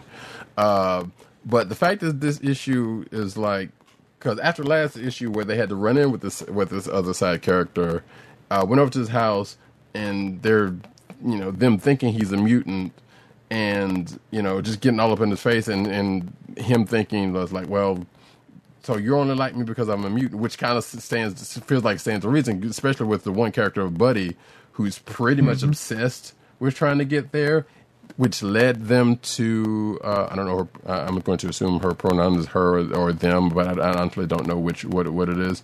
That Buddy pretty much steals his shirt and be like, hey, no, it's okay. But we've been wanting to get a Krakoa, just straight up obsessed with this. I'm like, and that part right there kind of bothers me about this. I'm like, no one and none of the friends. Well, one of them kind of has apprehensions about it, but no one goes out of their way and saying like, that's not cool. You shouldn't have done that, or or anything like that. It's like, no, but we're trying to get the Krakoa, and I'm like, okay. And which brings me to the other thing. Like, we know they want to get there. We don't know the connection between why they want to get there so bad, outside of the fact that they pretty much love mutants. I mean, at this point, we can assume, and whatever happened to them on that ship that from previous issues, that still doesn't have any connection to what's going on. But I feel like there's probably a connection there.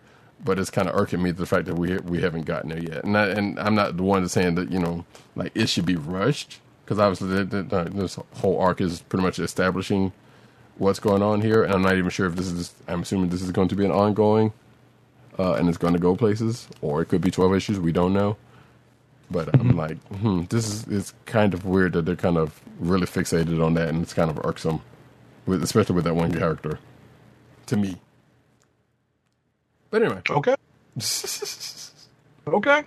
So, in any event, the kids are basically working, trying to work on their plan to make it to the Hellfire Gala. There's some, obviously some interpersonal stuff. That's sometimes the crux of several of these stories, especially as we introduce these characters into the bigger story. As they're trying to make their way through the Krakoan Gate that is located down in Coney Island in Brooklyn, they are accosted by nameless, faceless, troops. But it turns out that they are in league with these. Actually, no. My apologies. I thought they were in league with some of the supervillains that they had confronted before, but I don't think so. Right. Because at first you could almost believe that, okay, maybe this is Cradle, but not. But because Cradle does get brought up earlier in this issue, but you can pretty much no, because if it were Cradle, you'd pretty much know, and they would have announced themselves. But yeah, like Agent 70 said, like this is we can presume that these are human. One of the could be Orcus or one of the other offshoot humans who are trying to who are trying to take down the Krakoans. Right. And I feel like, I don't know, these people may have been brought up either here or someplace else, but I honestly don't know where. But regardless, like Agent 7 said, they get caught, one of them gets away, and then who ends up calling the cavalry, pretty much, of other the Krakoans. Cavalry comes in, and I kind of got a chuckle one out of the splash page, right, which is our cliffhanger page. I got a chuckle out of the. This is Marvel Boy's younger brother, Daycrawler, I think he is. Correct. And I get a kick out of him mixing up one group with another and combining the more well-known battle phrase or battle cry, as it were, catchphrase. Correct. And I also got a kick out of the composition of the characters. I'm like, okay, Vita Ayala. Right. Well, I mean, I'm looking at your character choices here, and I can recognize most, but not two of them. Or I can recognize I can recognize all of them, but one, and then the next to last one is Y, and the Y is Maggot, and and the one I don't necessarily recognize, I want to say that is. The New Mutant, the flaming haired lady. Oh, Magma. Magma, yes. I want to say that's Magma, but it's hard to tell. Right. I took that under assumption also. But see, I'm kind of like you with I know most of them with the exception of the person that's next to Cyclops, and the fact that they have Cyclops in his old, well, I guess his post. Because was he wearing that before the gala? I don't think so. Yeah, yeah. I mean, that's the Hoxpox uniform. Was it? Okay. Yeah, that's the Hoxpox uniform. So yeah, but Maggot. Yeah, that's Maggot. That's when you. I don't think you had been. You were reading comics when Maggot was introduced. Yeah, I don't think in so. the 90s. Mm-hmm. And yeah, so just kind of. It kind of struck me as curious, her choice of characters for this particular away mission. Right. So is that thing next to him also a part of his whole deal, or no? Yeah, that's like either Eeny, Meeny, or Miny, or whatever. They're like little worms that eat stuff, and that character has undergone some transformations, man. Okay, gotcha. So, but outside of that, everybody else is pretty much ones that you wouldn't know. I mean, some people would even know Pixie at the top, but exactly. Yeah. I mean, I was about to say, if we're going in order of characters that people won't know, we're definitely going Maggot and then Pixie and then probably Magma. Yeah. So, and then that's where everyone else is recognizable. Right. So, but yeah, that's where this issue ends off. So that is the Children of the Atom number 4. It is, as we said, running tangentially to the Hellfire Gala proper. Although we don't know what's going to happen in 5. No, we don't. And as far as the reading order, we don't know from this. Well, I think this is just this month, so we won't know. Well, no, it does slide into the reading order. It slots right in after. No, what I'm saying, 5. Oh, I see. Yeah. Right. We won't know until the next month's reading order is issued. Right. So next up is Planet Size X-Men number 1, as we said earlier, and that is definitely going to be back at the gala proper. Right. Next week we are due Planet-Size X-Men number 1, at least according to the reading order. I have not looked at the solicitations. But Planet-Size X-Men number 1, New Mutants number 19, and X-Corp number 2. I suspect that Wolverine might also be coming, but I don't know. Oh, for next week? I think so, but I'm not sure. Yeah, just have to check the solicitation. Yeah, because sometimes they will throw 4 books out there as opposed to like 3 or 2 or 3. You know, so like something it'll either be like between 2 and 4. They'll pop out there per week. But since it's a gala, I would imagine they're probably trying to get at least 3 out per week. So we'll see. Next up, though, you want to do one more before we go to Rapid, or? I was about to say, now you made me look at check the solicitations, just double check. So I'm just on the Diamond website, just checking the Marvel books that are scheduled to be out next week. And what we're looking for, Wolverine? Yes. No, it's not out next week. Oh, okay. So kind of surprised because that got brought up during X-Force, but that was last week. So, so I'm kind of surprised by that. Yeah, we're still going to get those 3 editions of the Hellfire Gala books next week. Right. And there's a book I totally forgot to read. I'm kind of bummed about that. But regardless, we're going to move on to let's do because we can probably do all 3 of these in one swoop. Heroes Reborn number 6. Sure. There are 3 Heroes Reborn books out this week. The first one we're going to talk about is Heroes Reborn number 6. It's written by Jason Aaron. Art in the first story by Erica D'Urso and colors by Jason Keefe.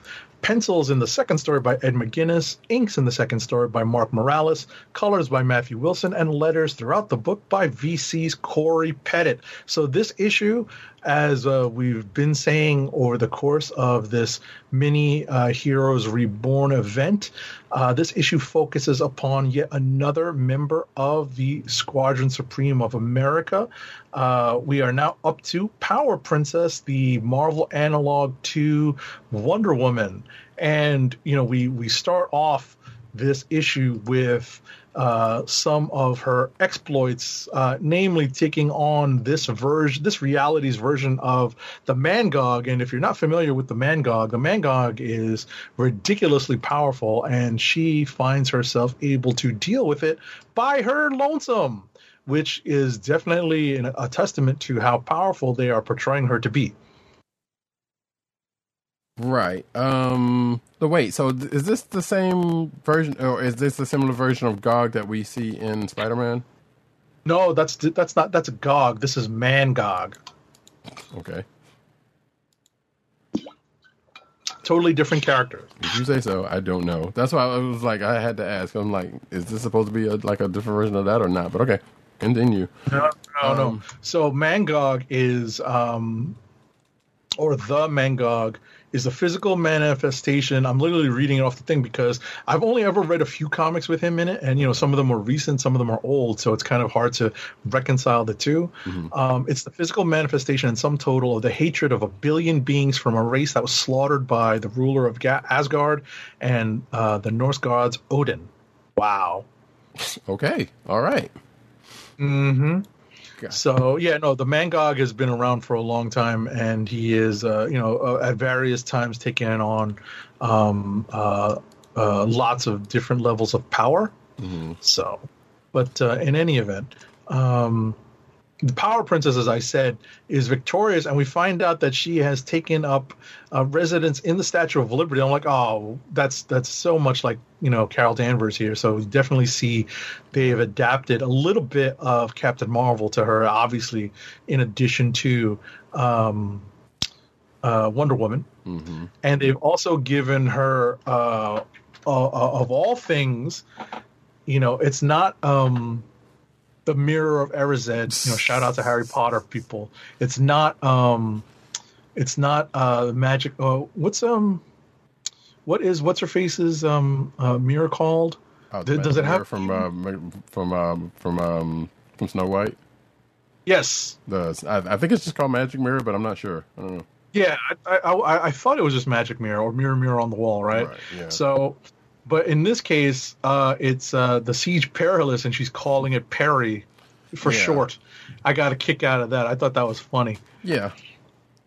Like, given what we have known the Siege Perilous to have done in the past, I'm like, that's a weird use for it, but all right, so sure. Right. So we get a little bit of a trophy room, a look at her trophy room, which has the heads of several Marvel monsters and entities decorating it. There's a Dormammu head in the fireplace, keeping it lit, which is funny. And she's reminiscing of some of her romantic conquests. Like she misses the fact that she used to get down and dirty with Namor, the Submariner, and now she's trying to come up with a reason to stay interested in life because she's looking for a good war. She's one of those types where she's just looking for a reason to not just get drunk all day. Right. And it turns out that one of the things that she was able to do was use a power to turn people into stone. Did they say it was like related to Medusa, or it was just one of those things that her people on her island were able to do? It's just that her people, the people on her island knew to do it. Gotcha. And what ends up happening is Hercules comes out of his stone spell just for a moment because something is afoot. Mm-hmm. And that something afoot is some lightning and thunder. And he starts cracking up because he knows this is all about to start crumbling down, and he goes back to stone. Right. And I guess some slightly noteworthy additions to her stone garden is one Janet Van Dyne who in this universe or whatever is going by the Giantess, and the as she said, the ferocious she-cat Tigra. Also, both in this context, Giganta and Cheetah of Wonder Woman. So they kind of had to get the analogs there. Mm-hmm. But they also reference Null or whatever else it may be. But yeah, after this happens, we see some would say some familiar lightning and thunder happening, but unless you don't think about it at the time, like me. Oh really? Oh no, I was just like, I know what that is. Yeah, especially since we're dealing with the Wonder Woman analog. Well, because it also could have been like Storm, but I was, but I didn't. But this is an Avengers event. So. I know. That's what I'm saying. But like, hey, you never know. She might have come up as like Weather Witch or something, and then would have taken her down and something like that. I don't know. You never really know. Right. So Power Princess basically grabs from her weapons box. It's not even a weapons chest or weapons room. It's just some thrown away weapons that she's gotten over the years. Including one we don't see. What's that? Including one we don't see, apparently. What's that? The one she ends up using, the invisible sword. Oh, right. Well, that's funny. Well, I was about to say, we'll get to that. That was pretty funny. I like that, though. Yeah. So she basically uses a shard of the Rainbow Bridge fashioned into an axe to transport herself to Asgard, which is in ruins, apparently. And what she encounters there is a being who we know as Thor, but he's just now starting to get his memory back. And, he's just gotten sober for a little while, and he basically confronts Power Princess, and she, as Roddy Cat mentioned, takes something, a twist on the invisible plane. Mm-hmm. They adapt from Wonder Woman. She has an invisible sword, which is funny. I got a kick out of that. I thought that was pretty inventive. I was like, really? I was like, all right, that was cute. That was kind of cute. I thought that was a nice little touch. Right. And the two of them basically go at it. Thor is slowly manifesting some of his powers as the Thunder God, and ultimately... What's that? I don't know. I had shades of Ragnarok when that started happening. When Led Zepp started coming in. Yes. I was about to say Immigrant Song. Yeah, you get a little bit of that, and he starts, he starts to manifest the powers, and we get some more flashbacks on some of the characters that she has taken down, essentially, if not single-handedly, had a very big part in taking down, like Phoenix, like a Celestial, like a World War Hulk, a Planet Hulk, and she's apparently fought back to back with Scourge the Executioner, come flying out of nowhere is a bolt of lightning that blasts that hits her upside the head, and she times. recognizes that it feels almost like da, da, da.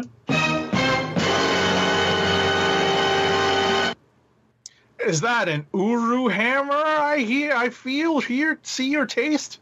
And ends up being, of course, Mjolnir. Meow meow.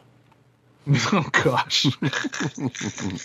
And of course, flies. I was going to say, I blame Darcy for not helping everyone learn how to say Mjolnir, because I still hear people messing it up on podcasts, on whatever, and I'm like, come on, it's Mjolnir. It's not that hard. Agent 70 being a Thor fan, would get into that kind of minutia, but that's fine. And Of course. worth noting. And I would just note that, when we get the Thor here, and I'll let you go on with your thought, just hold your thought. The Thor that we get here is dressed in his old-fashioned costume, which I find very interesting. Go on. Yeah. I was going to make note of that. That, yes, Mjolnir flies into Thor's hand. He transforms into Thor, and like Agent 70 said, gets into his old gear. And instead of continuing fighting, he disappears. After saying he remembers everything. And he remembers and then disappears, which we assume is going to be a thing that she's going to reference in the next couple of pages, as Power Princess tries to go bearing down on him as he disappears. Then she meets up with the rest of the Squadron Supreme, and she asks...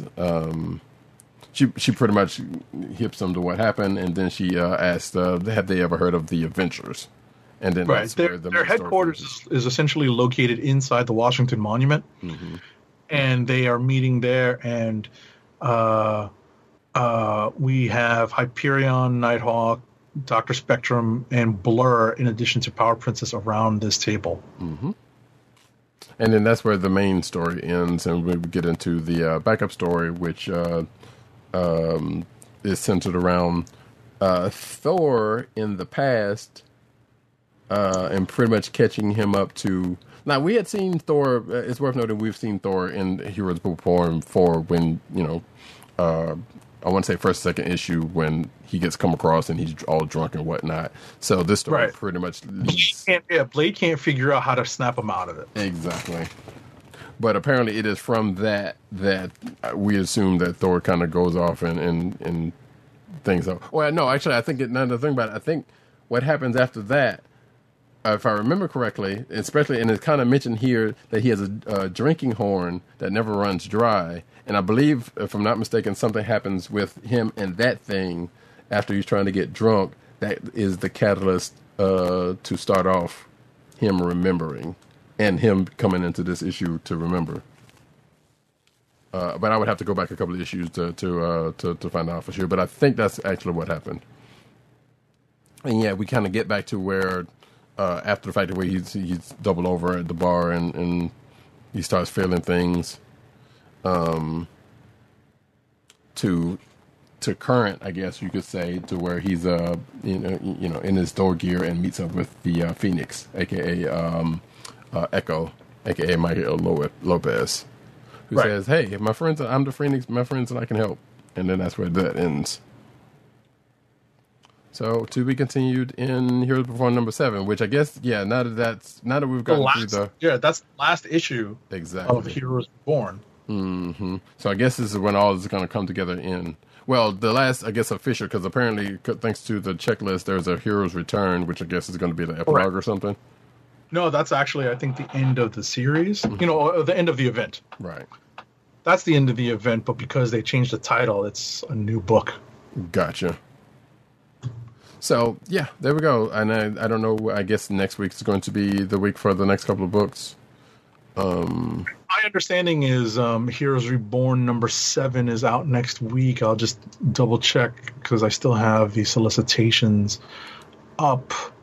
So we get Heroes Reborn #7 out next week, and then I believe Heroes Return probably the week after. And I was about to say, aren't we glad that this is coming out on a timely basis? Like Yes. it's just coming out week after week after week? Yes. And it's moving. Yes. Just as importantly. Definitely. So far, I've liked this event because it really has shown a spotlight on the individual members of the squadron and made us understand, how similar and different they could be from what we knew them to be. And, we don't know if these characters are going to translate the same into the regular timeline when it's restored. Right. We don't know, because obviously these are all lived experiences that they have accumulated in this timeline, which is, resulted in the characters that we've seen in these stories.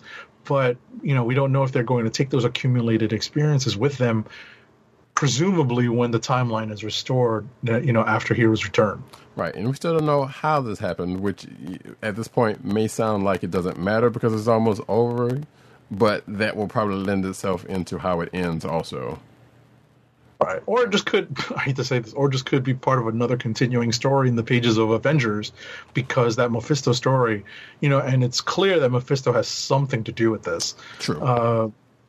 That may end up rolling back into the regular pages of Avengers. Yeah, well, we will see. I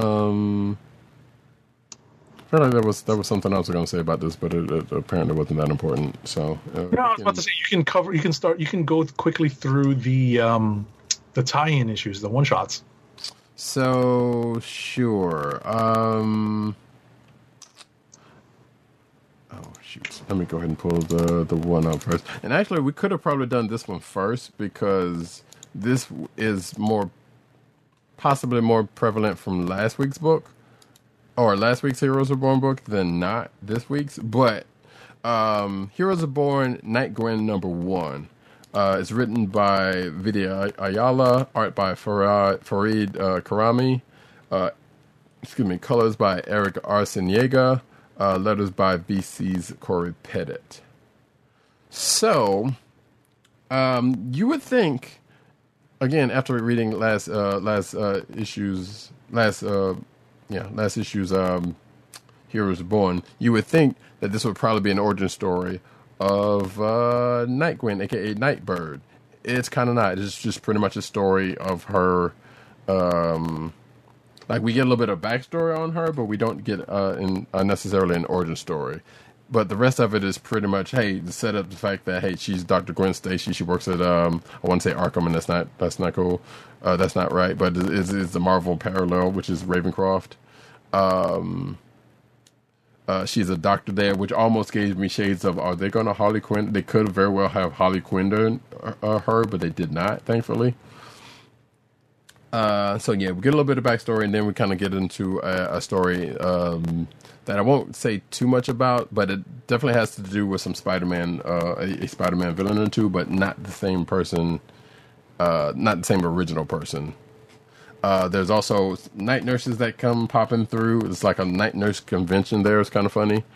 And there's even a kind of a joke about Gwen losing her status of her night nurse status or membership card or something like that.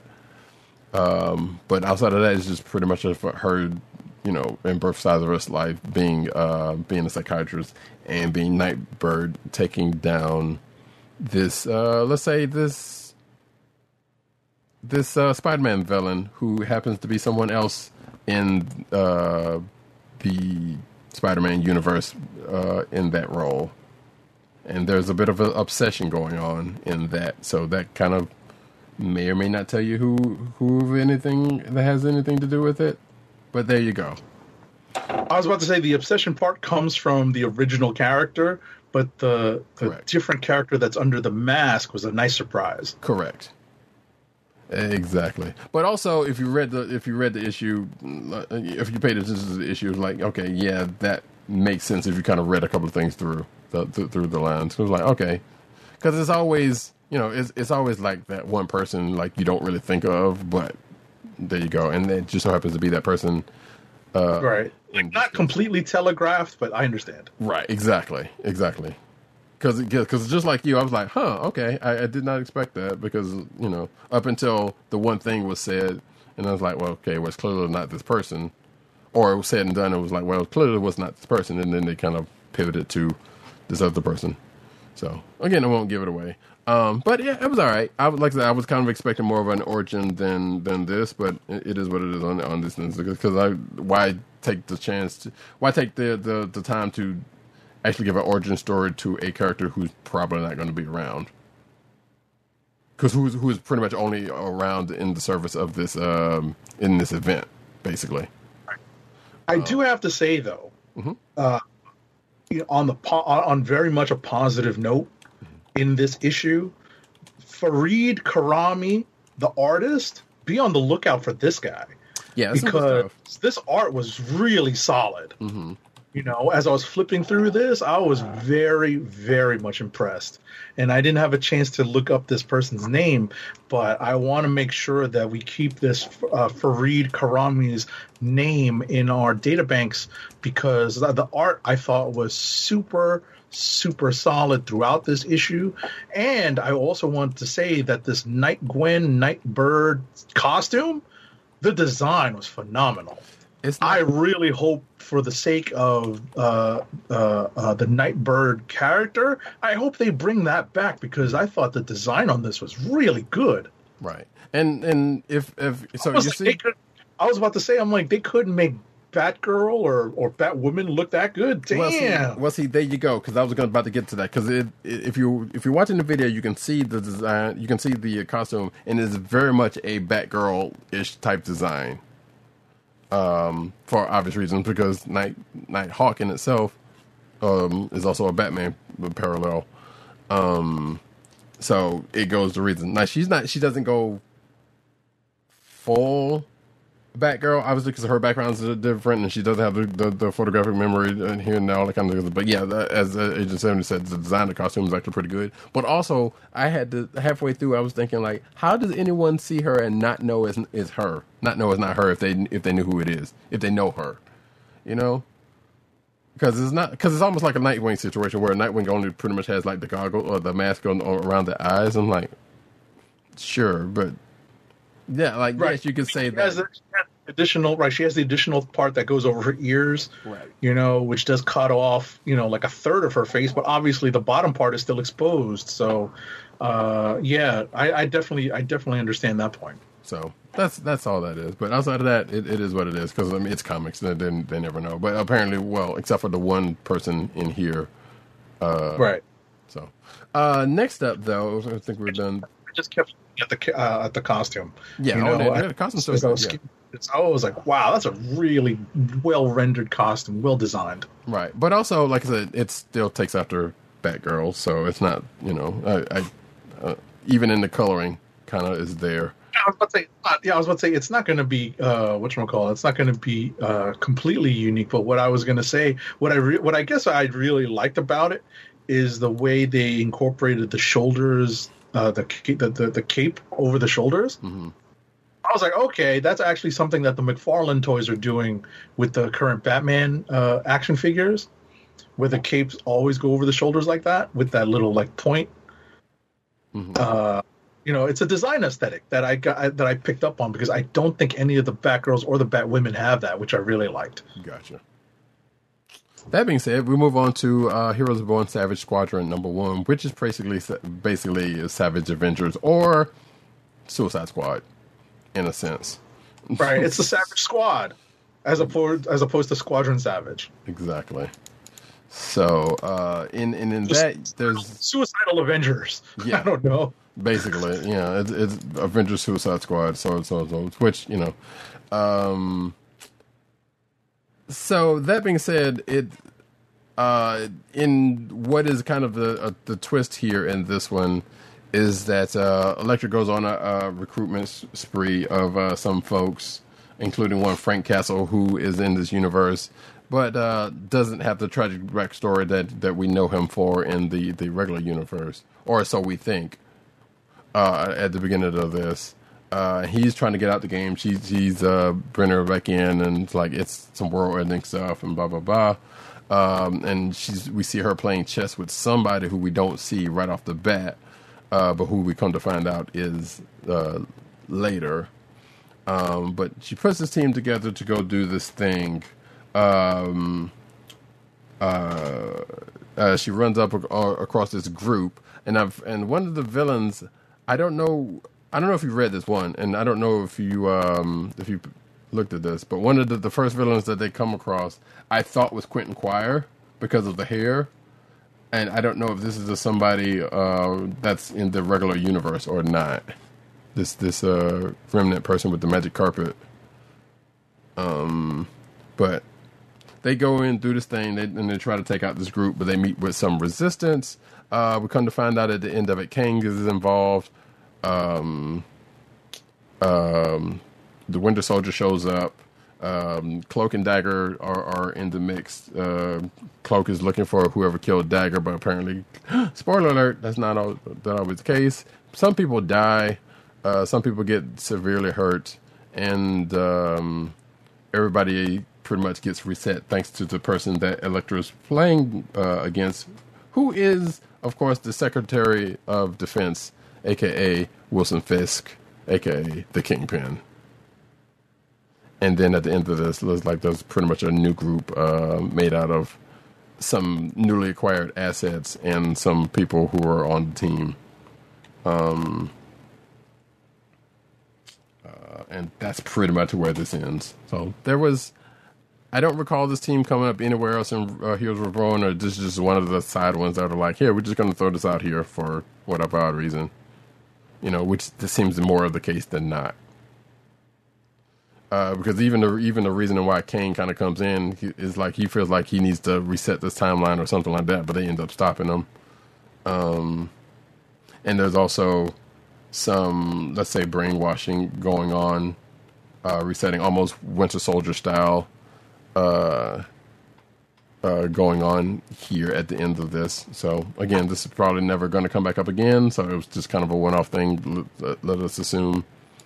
Right. That is what it was. A shame that this is the most we've seen Cloak and Dagger, the most action we've seen Cloak and Dagger have in a while. Right.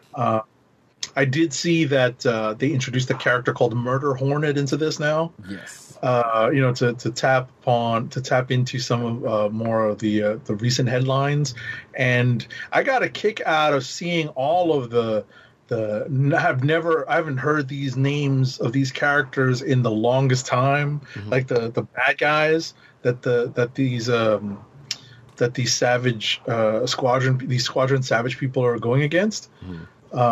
I was like, wow, I haven't heard that name in forever. You're better than me because I don't think I've ever heard of any of them. Seriously? Mm-hmm. Like whatchamacallit? Where is it? They start naming them. Mink, Haywire, Foxfire, Thermite, and Moonglow. Well, obviously Moonglow is Dagger. Right. So. And I think, that Murder Hornet kind of, maybe, I don't know if this is the case, but feels kind of like Scott Lang, but a little bit more serious. Yeah, I think so. So we can assume that, or actually a mix of, let's say, Scott Lang and I don't know, maybe even either Cassie or Nadia, right, from the MCU. Right. A combination of them. Yeah. But yeah, like I said, just these are characters that, like, you, if you like me were ever into reading the Ohatmu handbooks as they were coming out back in the day, which was these were characters that like had maybe half a page of an entry, but were still really interesting to look at, in their character portrait. So, and their names obviously, stuck out. So it was just kind of interesting to see, how deep. Who wrote this? This is Vita. Wait, hold on. Let me go back because I thought I said. Ethan, oh no, I didn't actually say. Ethan Sachs. Okay. Wrote this. So how? Yeah, let me go ahead and. Yeah. Yeah, let me go ahead and say the because I totally didn't say the creative team. So Ethan Sachs is the writer, Luca Pizzari is the artist, Carlos Lopez is the color artist, VC's Travis Lanham is the letterer. Right. So Ethan Sachs definitely did some digging into the not the bottom of the barrel, but definitely deeper into the character library. I want to say Ethan Sachs has kind of been around. In fact, I think is he writing Star Wars? Well, I know he's definitely been around. I've seen that name in Marvel in a while, so he has definitely written some things for Marvel. And I had to actually look back and see what. And I think he's actually also writing that Star Wars Bounty Hunters book that's going on right now. I believe that is also his current working for Marvel. So yeah, there you go. But that's that. Like I said, I totally did not know these folks from Adam, but thankfully Agent 70 did. Well, no, I didn't know them. I recognize the names though, which is cool. Oh, okay. Well, still, that's more recognition than I had. So that being said, we can go on to rapid fire. Alrighty. I will spin it up. I ain't got time to bleed.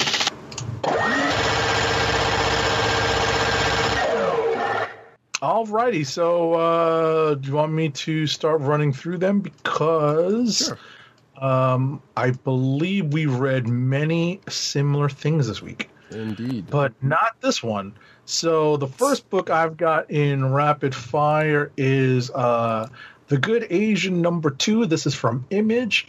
It is written by Pornsak Pichetsot with art by Alexandra Tefenki, colors by Lee Luffridge, and letters by Jeff Powell. So for anyone who wasn't around when I reviewed the first issue, this is a Chinatown noir tale, crime noir tale.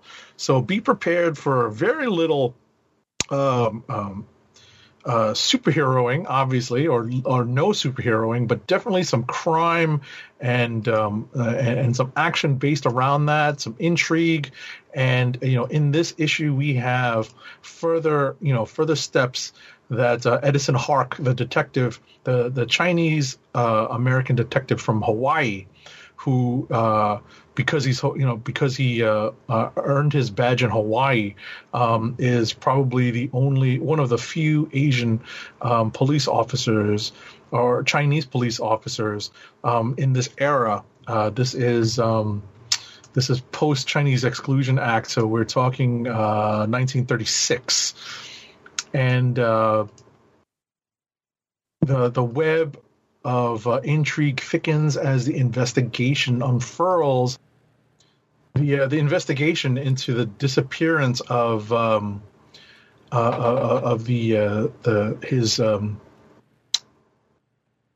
his guardian's Chinese housekeeper deepens. The investigation deepens, and without spoiling too much of what happens, there is some action in this because it may be tied into something that an investigation that he happens to stumble into that is happening concurrently with his own investigation into the disappearance of his guardian's Chinese maid. So there's lots of stuff afoot in this, and it is interesting. It is only the second issue. I think it is very much worth everyone's time to pick this up and take a look at it. Next up is Amazing Spider-Man #68. It's written by Nick Spencer and Ed Brisson, co-writers. Art by Marcelo Ferreira, Carlos Gomez, and Zay Carlos. Inks by Wayne Foucher, Carlos Gomez, and Zay Carlos. Colors by Maury Hollowell, Andrew Crossley, and Eric Arciniega. And letters by VC's Joe Caramagna. So there are some serious revelations in this issue. You read this, correct? Yes, I did. There are some serious revelations in this issue. I was like, what? But firstly, we deal with Teresa Parker's confrontation with the Finisher. This is definitely a blast from the past that I don't recognize, but we do get caught up on the Finisher story, and we also get caught up on the reappearance of one Ned Leeds and how that fits into one of the seminal stories that a lot of us read growing up, which was Spider-Man versus Wolverine #1. Right. Written by one Christopher Priest, a.k.a. James Owsley from back in the day. I love doing that. There's definitely that one page with there's a few like 3 or 4 footnotes get brought up, including that one that Agent 70 just mentioned. So it's like, yeah, they put out they bring up a good bit during the course of this issue, and it's like, all right, so we're just feeding back into all of this. That's great. Half of this I vaguely remember, some of it I pretty much don't. But you mean how how that whole Ned thing is during the Spider-Man versus Wolverine issue, and what's funny about it is that they tie it right back into the current storyline with the whatchamacallit, the clairvoyant, that machine that Peter Parker's lab partner has put together, and now he has to go through this whole heist scenario, thanks to all the trouble that he's in with the foreigner, in order to get a power source for the clairvoyant, and things go awry, even with the assistance of some ne'er-do-wells who have been on Spidey's radar before, but ultimately we get to the end of the issue and things go from bad to worse for Spidey, who have been on. Oh, there's my echo. No, that was me starting the YouTube chat, or restarting the YouTube chat. But yeah, everything Agent 70 just said applies. I love how Teresa Parker just like shoots first and don't ask any kind of questions in the beginning. She was like blah blah blah. So, and Comedian's like, so this is how you greet people, huh? Sure. We also get a quick little backup story, yes. Which leads us into the Sinister War event that's going to be coming up soon. So, I'm not going to talk about the event now, but it's kind of obvious when you get the history of the Sinister Six and the various iterations of it. There are going to be factions involved. So we'll leave it at that. Right, and one faction is trying to get the band back together. Exactly. Alrighty, next up, believe it or not, this next book is going to be one of my potential clicks of the week. Click of the week. And that is Iron Man #9. It's written by Christopher Cantwell with art by Cafu, colors by Frank Darmada, and letters by VC's Joe Caramagna. Like I said, this is a potential click of the week for me because I was duly impressed with the recap of the origin of one Michael Korvac, and how that was, retold over the course of the first half of this book. I really appreciated that. I thought it was long overdue. I'll be honest. I honestly thought this should have been done much earlier than 9 issues into the story arc. Mm-hmm. But because Korvac has been the big bad of this opening story for Iron Man, and it's unfortunate that I think Cantwell has overly relied upon people knowing who Michael Korvac is to get to this point. But this is, I think, a slightly late reveal of his backstory, or a recap of his backstory, at least in my opinion.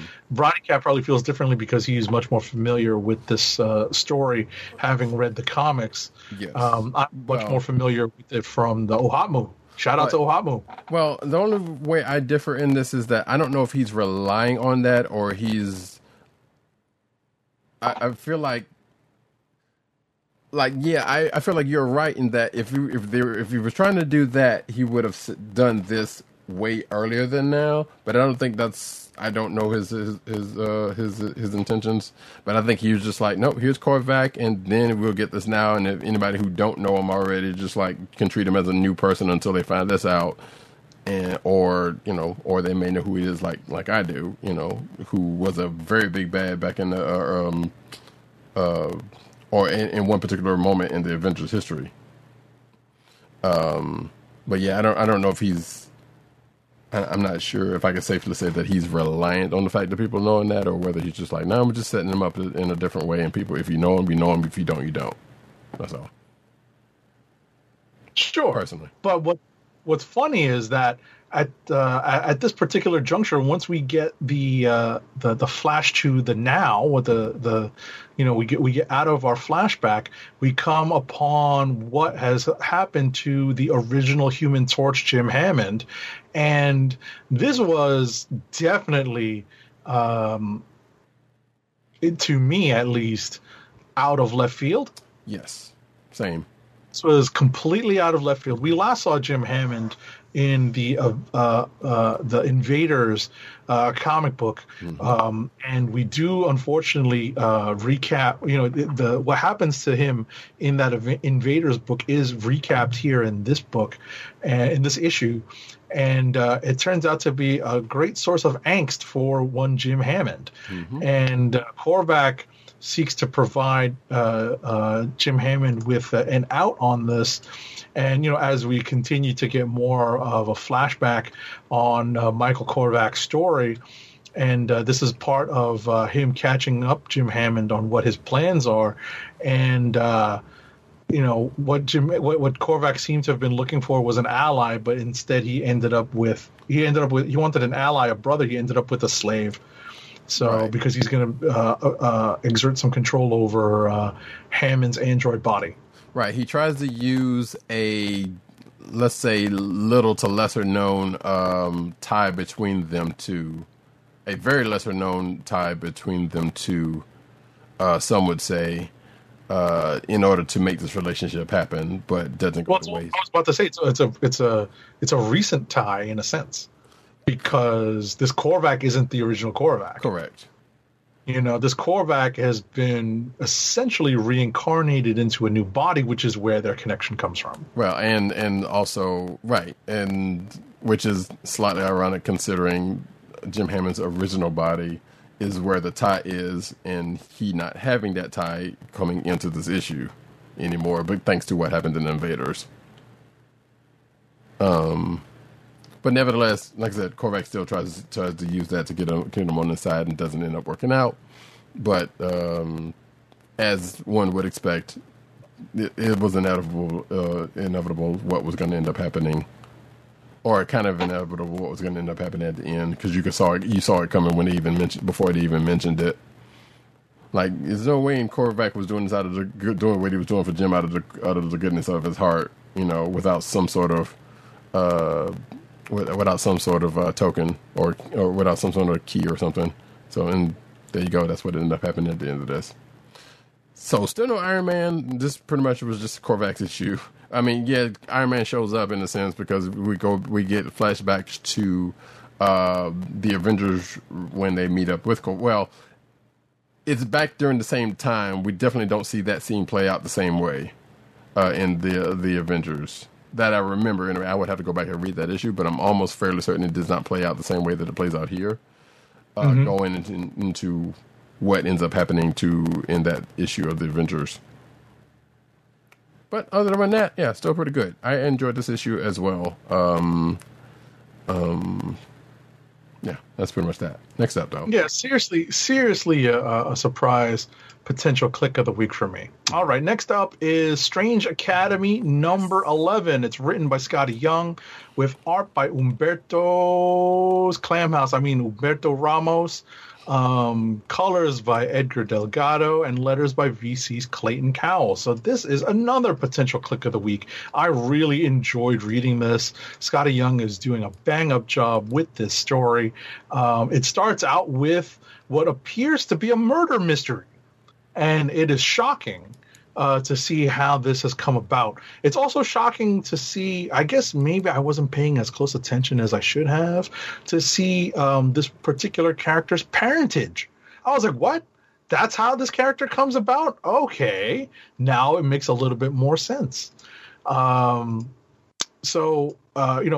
the investigation into the parent murder of this character moves forward, they bring in Dr. Voodoo calls in is none other than Howard the Duck.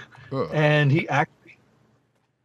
What's the matter? No, you did Howard the Duck, and I did the thing they say after it. Yeah. Oh, that's funny.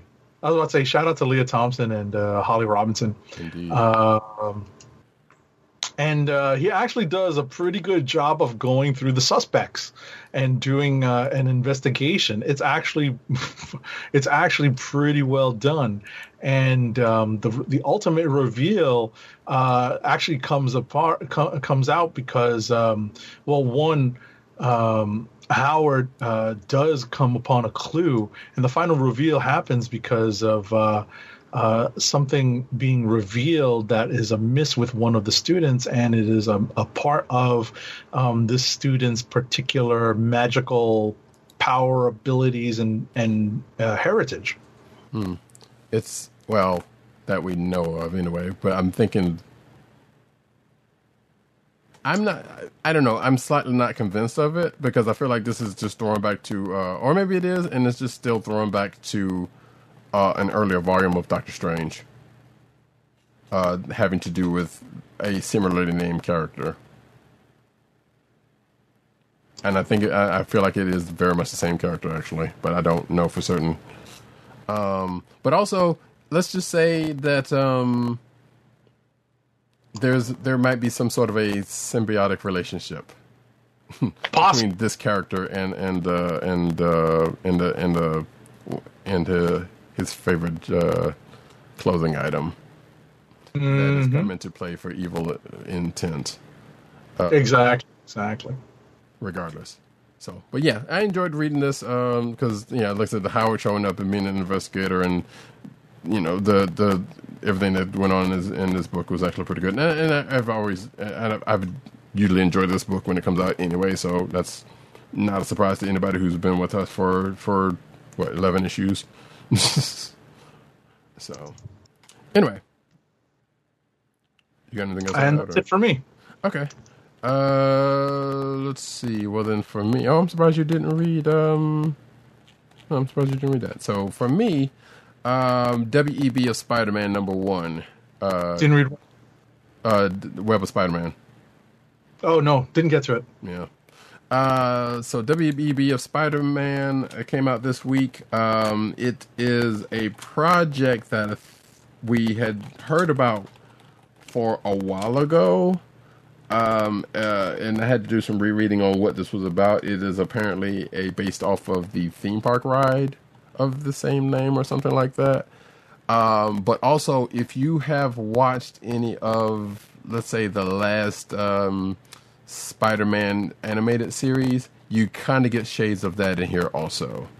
It is written by Kevin Shinick, art by Alberto Albuquerque, color artist Rochelle Rosenberg, and letters by VC's Travis Lanham.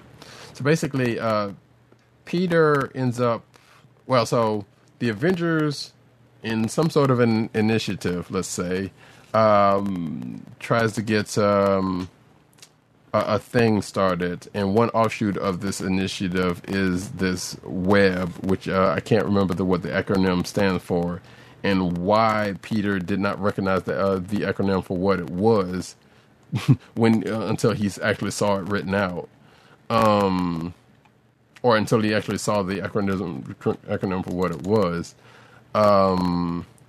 Bear with me one moment while I pull the book up and actually get it. It really doesn't make that big of a difference in the story and all, but it's called the Worldwide Engineering Brigade, and that's where we get the acronym of WEB Web. So Peter Parker goes to work with Tony Stark and a bunch of geniuses that some of which you know, and one of which I don't know of. So Lunella Lafayette, Moon Girl, shows up. She's in this book. Anome from Future Foundation is also in this book. And there is a dude, Harley Keener, whose name sounds familiar to me, but I don't know where it's coming from.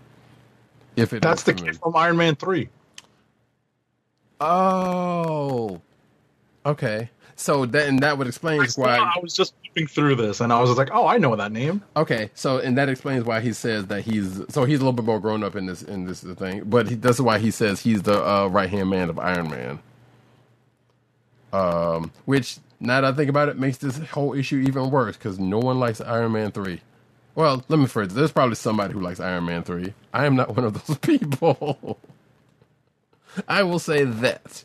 Because they turned it in Long Kiss Tonight. That's neither here nor there. But regardless, so all of these folks are under this WEB initiative, and they're doing what they do best. They're thinking with their brains and not, and not just going out and being superheroes. But of course, Peter Parker's here, so Spider-Man is also here.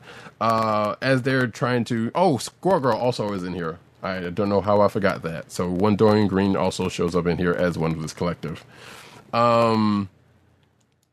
But something happens while they're measuring IQs and insecurities, let's just say, and then a virus happens to come across, which takes the form of Spidey's enemies that breaks out and tries to get a bunch of data, and they all have to team up together to fight it. And then, of course, for some strange reason, Peter changes into Spider-Man, and no one is the wiser of where Peter went.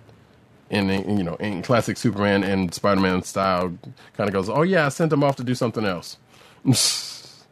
But even when this one Spider-Bite pretty much gave his identity away when nobody else was around, because there's a bunch of Spider-Bites around everywhere. But outside of that, they come together to do this thing, and they get to a point in it, and that's where this issue ends. I don't know if I'm going to continue reading this, but I had to check out and see what this was. Let's see. My next book is... Actually, I don't think I have anything... Oh, yeah, I do have one more left, actually. Let me make sure. Yeah, Far Sector number 12. Sorry, I'm typing this out while I'm doing this. So this is the last issue of this book, sadly. So if you do not know, this is the adventures of a somewhat newly minted Green Lantern who has pretty much been sent off to somewhere even in DC space that no one knows about. Let's put it this way. That's how far out she is. And she is to police this sector. This sector is made up of the three groups who have come together in the society, and they've decided to suppress their emotions. Well, some folks decided for them to suppress their emotions because of things, and that has been a big thing throughout this whole run, whether that should be a thing or not. And there have been people who are for it and against it. But all that is to say that this last issue starts where the last one before it ended, which I vaguely remembered, in that a coup was started, and Joe, whose ring works slightly different than the other lanterns, is basically, in a way, kind of, it doesn't charge up with a battery, and it pretty much charges up with her energy level, I guess, or something like that. I can't remember what the thing was, but it's definitely different than how the other lanterns' rings are charged. So she has to take some time to recharge it before she can use it again. And in this case, she's kind of on fumes, but she doesn't really have to use it that much because she pretty much stops the coup with words as opposed to her punching things or doing anything else with. And then the rest of the issue is pretty much like, hey, this is what's happening now in this society, where there's some analogs to like real world police brutality, and there's also voter suppression because when this coup started, there was a referendum that was being voted on that got interrupted. That this coup interrupted. So there's like some real world allegories there. But like I said, the rest of the issue is pretty much pretty much tying that bow up and getting Joe in a better place, and getting her kind of sort of to where we end up seeing her in the Green Lantern book proper, or at least before we get to that point, because because she was kind of on a Green Lantern trial basis, and at the end of this, it seems like she's like, well, obviously, since we know she shows up in Infinite Frontier and other places, she keeps on being a Lantern. But this is kind of her getting to that point to where her wanting to continue to do so.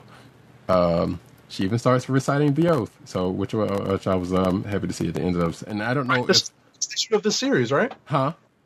This is the last issue of the series, right? Yes, this is the last issue of the series. Sure. Yes. So have you picked up?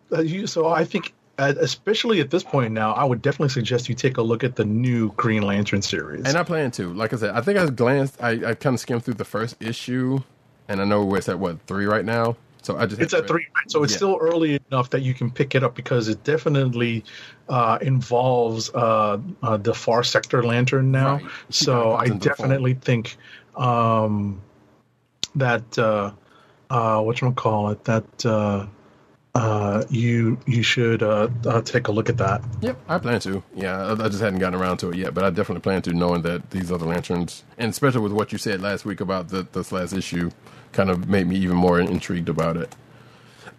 With that being said, though, I say you should definitely check out this book. Because the run just finished, and it's only 12 issues. It's a interesting read. Now, granted, there's a lot of memes that get brought up and whatnot, and it's kind of in its own sense referential. That may or may not put you off, but I still think it's a good read, though. Understood. Yeah. And that's it for me. So we can go on to Clicks of the Week.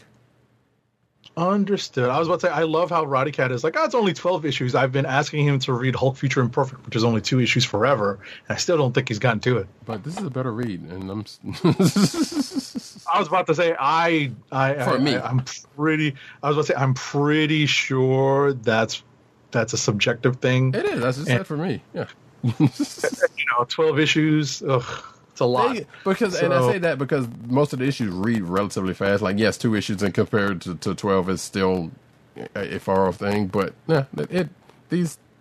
most of the issues kind of read. There's a couple of exposition heavier issues, but for the most part, they read relatively fast.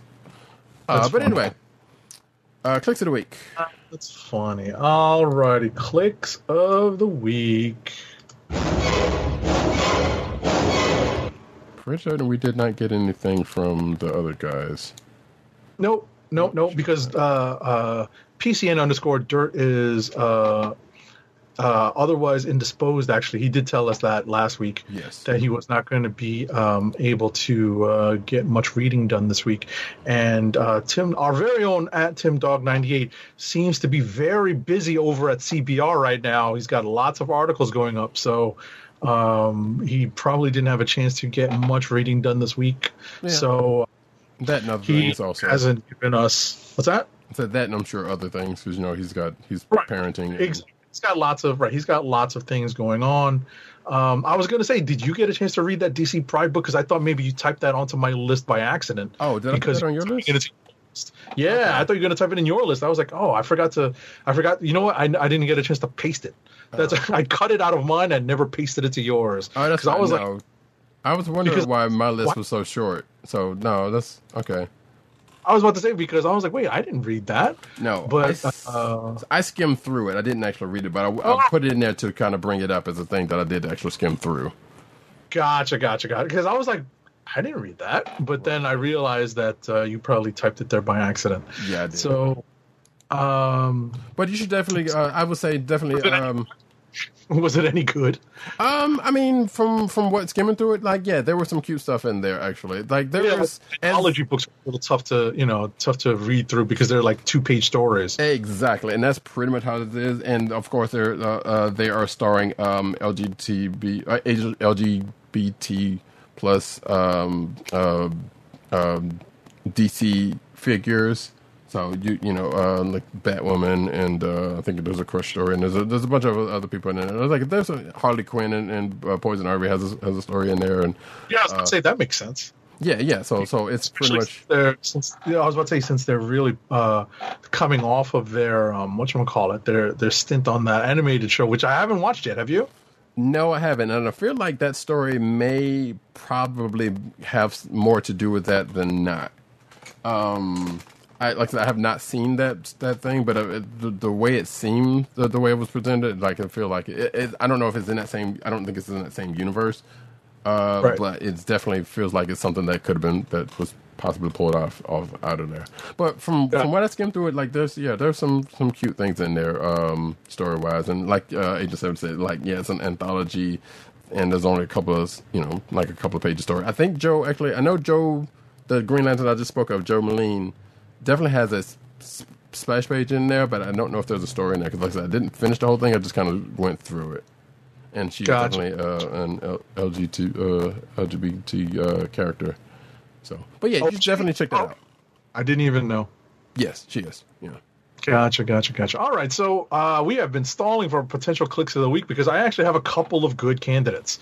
So I'll tell you the three that I am strongly considering. Okay. I am definitely considering Iron Man number 9, Strange Academy number 11, and X-Men number 21. Because I actually thought that X-Men 21, for what ended up being kind of like just an announcement, I thought it was really well done. I thought it was really well executed. And in a close fourth, it was actually Excalibur number 21, because I was just like, oh, okay, they're really going different places with this Excalibur team now. Right. Yeah, for myself, I'm kind of with you on the X-Men 21 being a candidate for certain. Strange Academy also. Not that big of a surprise. Potential click for me. I am mad at myself for the couple of books that I did not get to read, like Magic the Gathering 3 and that Star Wars War of the Bounty Hunters, because I got spoiled. I was about to say, are you up on the Star Wars on the War of the Bounty Hunter stuff? I mean, this is the first actual issue. I haven't read all of the preludes, including this. Yeah. So there's especially with that Bounty Hunters book. There's a couple of preludes that I haven't read, and I hadn't read the Afro prelude. Gotcha. Right. Yeah, I understand. I got not that I'm reading it that closely because I'm not reading all the crossovers. I'm just reading the main Star Wars book. Right. I understand the thing getting spoiled because I did see that online. That one character making an appearance again. Yep. I think I am going to go with Strange Academy number 11, just because I had a ton of fun reading that. But seriously, no, that is nothing against Iron Man number 9, because I was pleasantly surprised at how invested I was in reading Korvac's story from his point of view. And X-Men number 21, I thought really did a good job of wrapping up this particular run of X-Men by Hickman, by introducing a new group of X-Men during the Hellfire Gala. Strange Academy I think it's safe to say that we are both fans of Strange Academy in its run, so it wouldn't be a big of a surprise for either one of us. I think I'm actually. I was like, wait a second, it's Chamber of Secrets. It definitely felt Harry Potter Chamber of Secrets. I mean, yeah, kinda. It's a magic school, and and lots of. There's a murder involved. Well, yeah. Well, I'll say I'm fairly certain I have not seen Chamber of Secrets, so I don't know. Oh, you never read it either? Okay. No, I haven't read any of the books, but I feel like I've seen all of the movies. I just don't remember a bunch of them. Chamber of Secrets is the second one. Okay, so I actually watched that one. That's weird because I don't remember it. It's the one with the big snake. I very much don't remember that then, because I've definitely seen. I feel like I've seen the first two.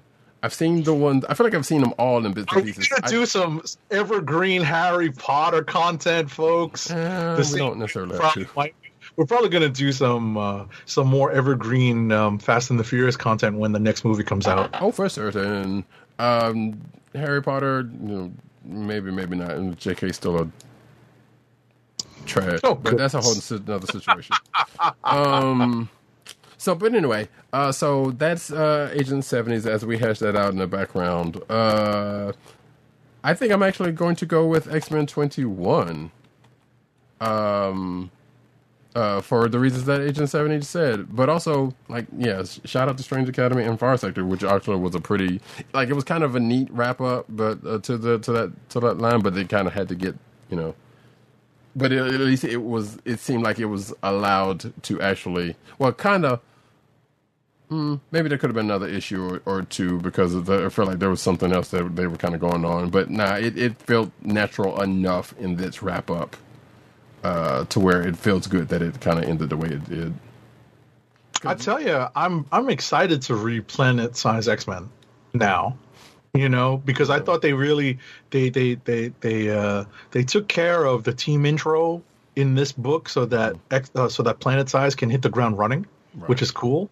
So I'm excited to read that now. I'm just like, all right, so where do we go from here now that we've got the team announced, but then we don't know what happens based on the timeline of the Hellfire Gala in Marauders. The first issue, something happens after the fireworks. Mm-hmm. So, we still haven't seen the rest of the evening yet. So that will play out over the course of the rest of these Hellfire Gala books. Right. And we actually get, just pardon me for a second. Mm-hmm. If I'm not mistaken, the rest of the Hellfire Gala is going to take place over the course of June, this month. Mm-hmm. So we're not going to get any more Hellfire Gala stuff in like Children of the Atom #5, but we'll have some fallout from what happens in this issue, that we discussed. So, the Gala stuff is going to wrap up through X Factor #10 and Cable #11 at the end of the month. So we'll see how that stuff plays out. And apparently Sword is a big issue at the end, before the end of the month. Right. Okay. Sword #6. It's highlighted as red in the reading list. Gotcha. Back of the book. So, alrighty. So that is that. We've got our clicks of the weekend. So before we move over to the news portion of the show, I am going to read an ad read, and my first ad read of the night is for Blue Apron. Blue Apron's meal delivery service. Fresh ingredients and incredible recipes delivered weekly to your door. Skip the grocery store and make incredible meals at home with Blue Apron. Always shipped free right to your home. And now the listeners of the Comic Book Chronicles can get $30 off your first Blue Apron order. To place your first order with $30 off and to help keep our show free for you, go to our network website at cspn.us. That's cspn.us. Then click on the Keep Our Podcast free link at the top of the page. From there, scroll down to the Blue Apron link and sign up for your first order. Blue Apron through cspn.us. Do it today. And now we get into the news.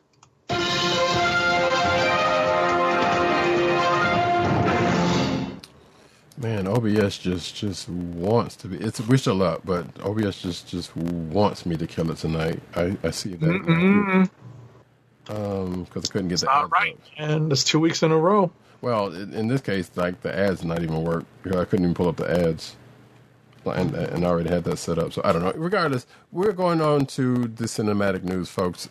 Starting off with.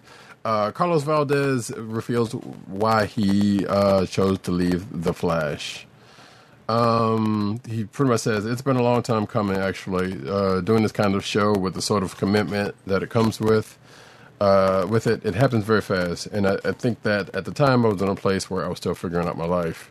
And right around season 4, I started debating what the end for this character might look like.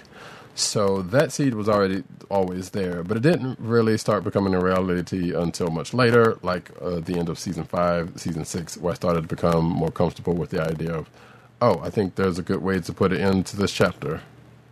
So, and then he goes on to praise the showrunner and folks with the folks around the show, as one would do in that case. So, yeah. Carlos Valdez, aka Cisco Ramon, on the show, long time. Also Vibe, I guess he ended up being long time on the show.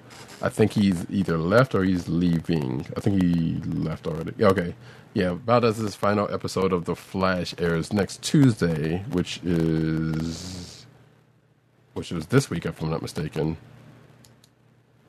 Yeah, it was this week. So he left this week. Was his last episode. Next up.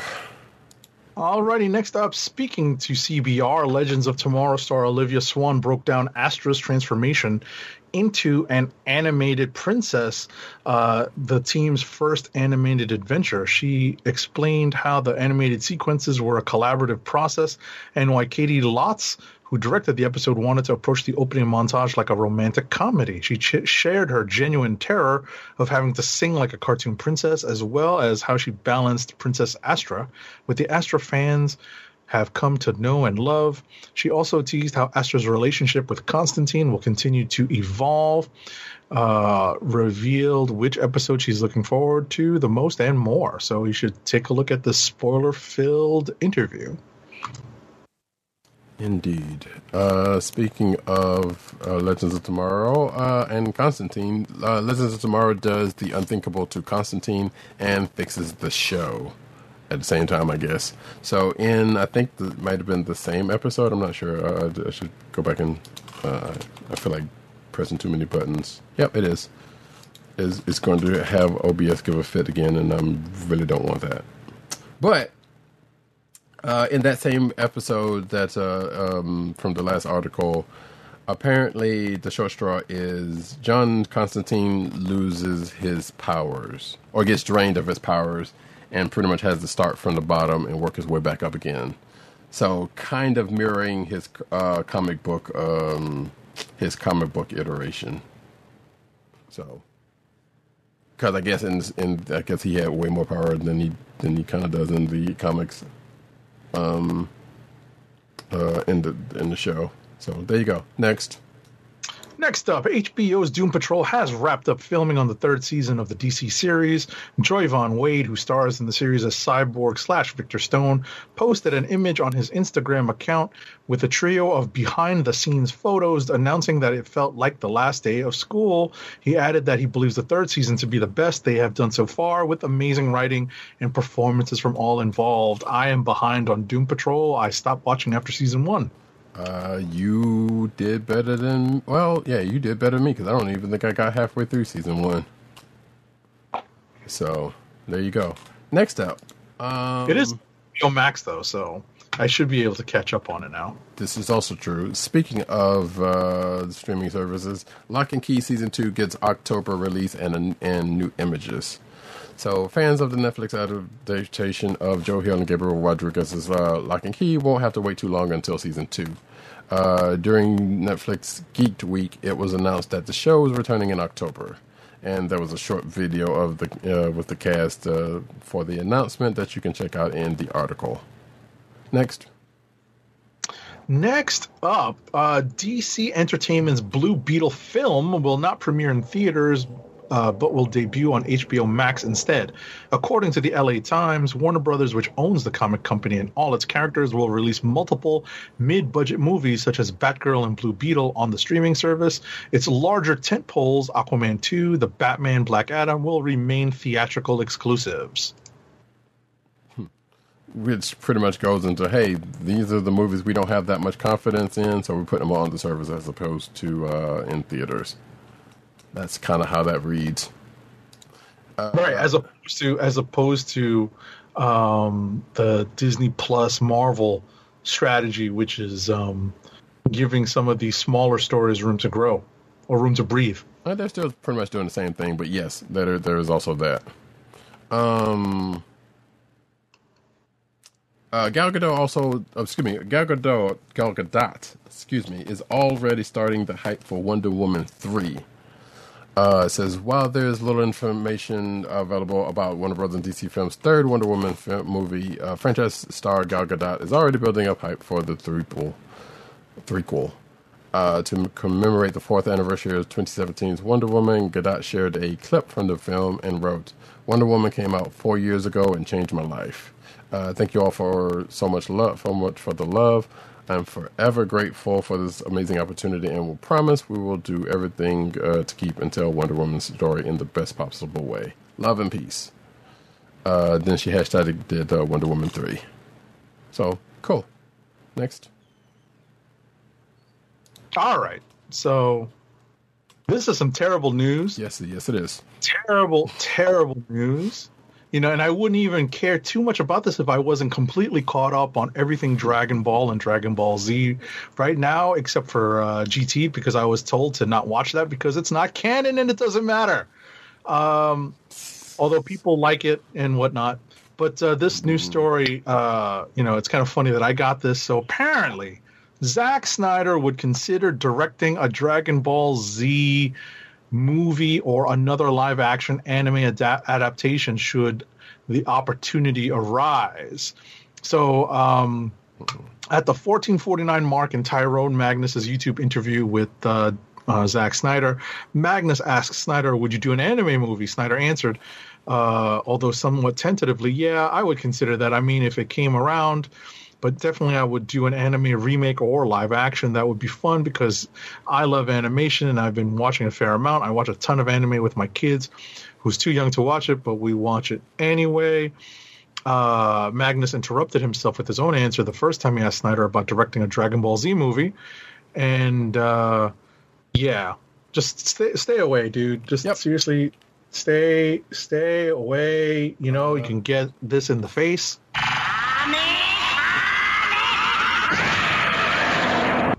Agreed. And some would argue that Zack Snyder has already done live-action anime and not well. Anywho, stay completely away from Dragon Ball and any other anime. Please and thank you. Next up, early WandaVision scripts leaned into xenophobic story elements. Jacques Schaefer is still out here, probably from the same interview as the last couple of tidbits that news people are milking. So Schaefer explained an earlier version of WandaVision to Rolling Stone. She says, in the beginning, we were thinking we would explore the issue of xenophobia, which is very present in some of the older comics, she said. So the mechanism that would propel them into the next episode was a little bit more dramatic, also cataclysmic. She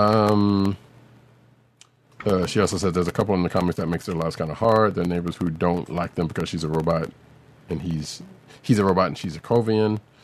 But in the comics she's not Sokovian, but whatever. So the world would kind of fall apart, and then those people would turn a little bit aggressive, and WandaVision would be chased out of town. To which, I believe something like that did happen in the 12-issue miniseries. So there you go. So that was the thing that could have happened, but it hasn't. Next.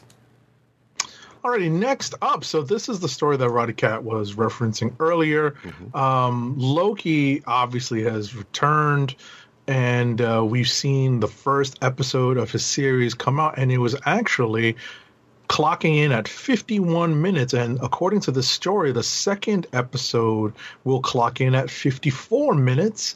And we find out that Loki is going to consist of 6 total episodes. So we've got 5 more to go, and based upon previous experience with Falcon and the Winter Soldier, which had roughly the same running time of 49 or 50 minutes, that seems to be the range. So we're probably going to get somewhere between 49 and 60 minutes worth of story for Loki, whereas WandaVision ranged anywhere between 30 minutes and 50 minutes, but that was in part due to the sitcom-inspired storytelling from the first couple of episodes. So those tended to run closer to the half-hour mark.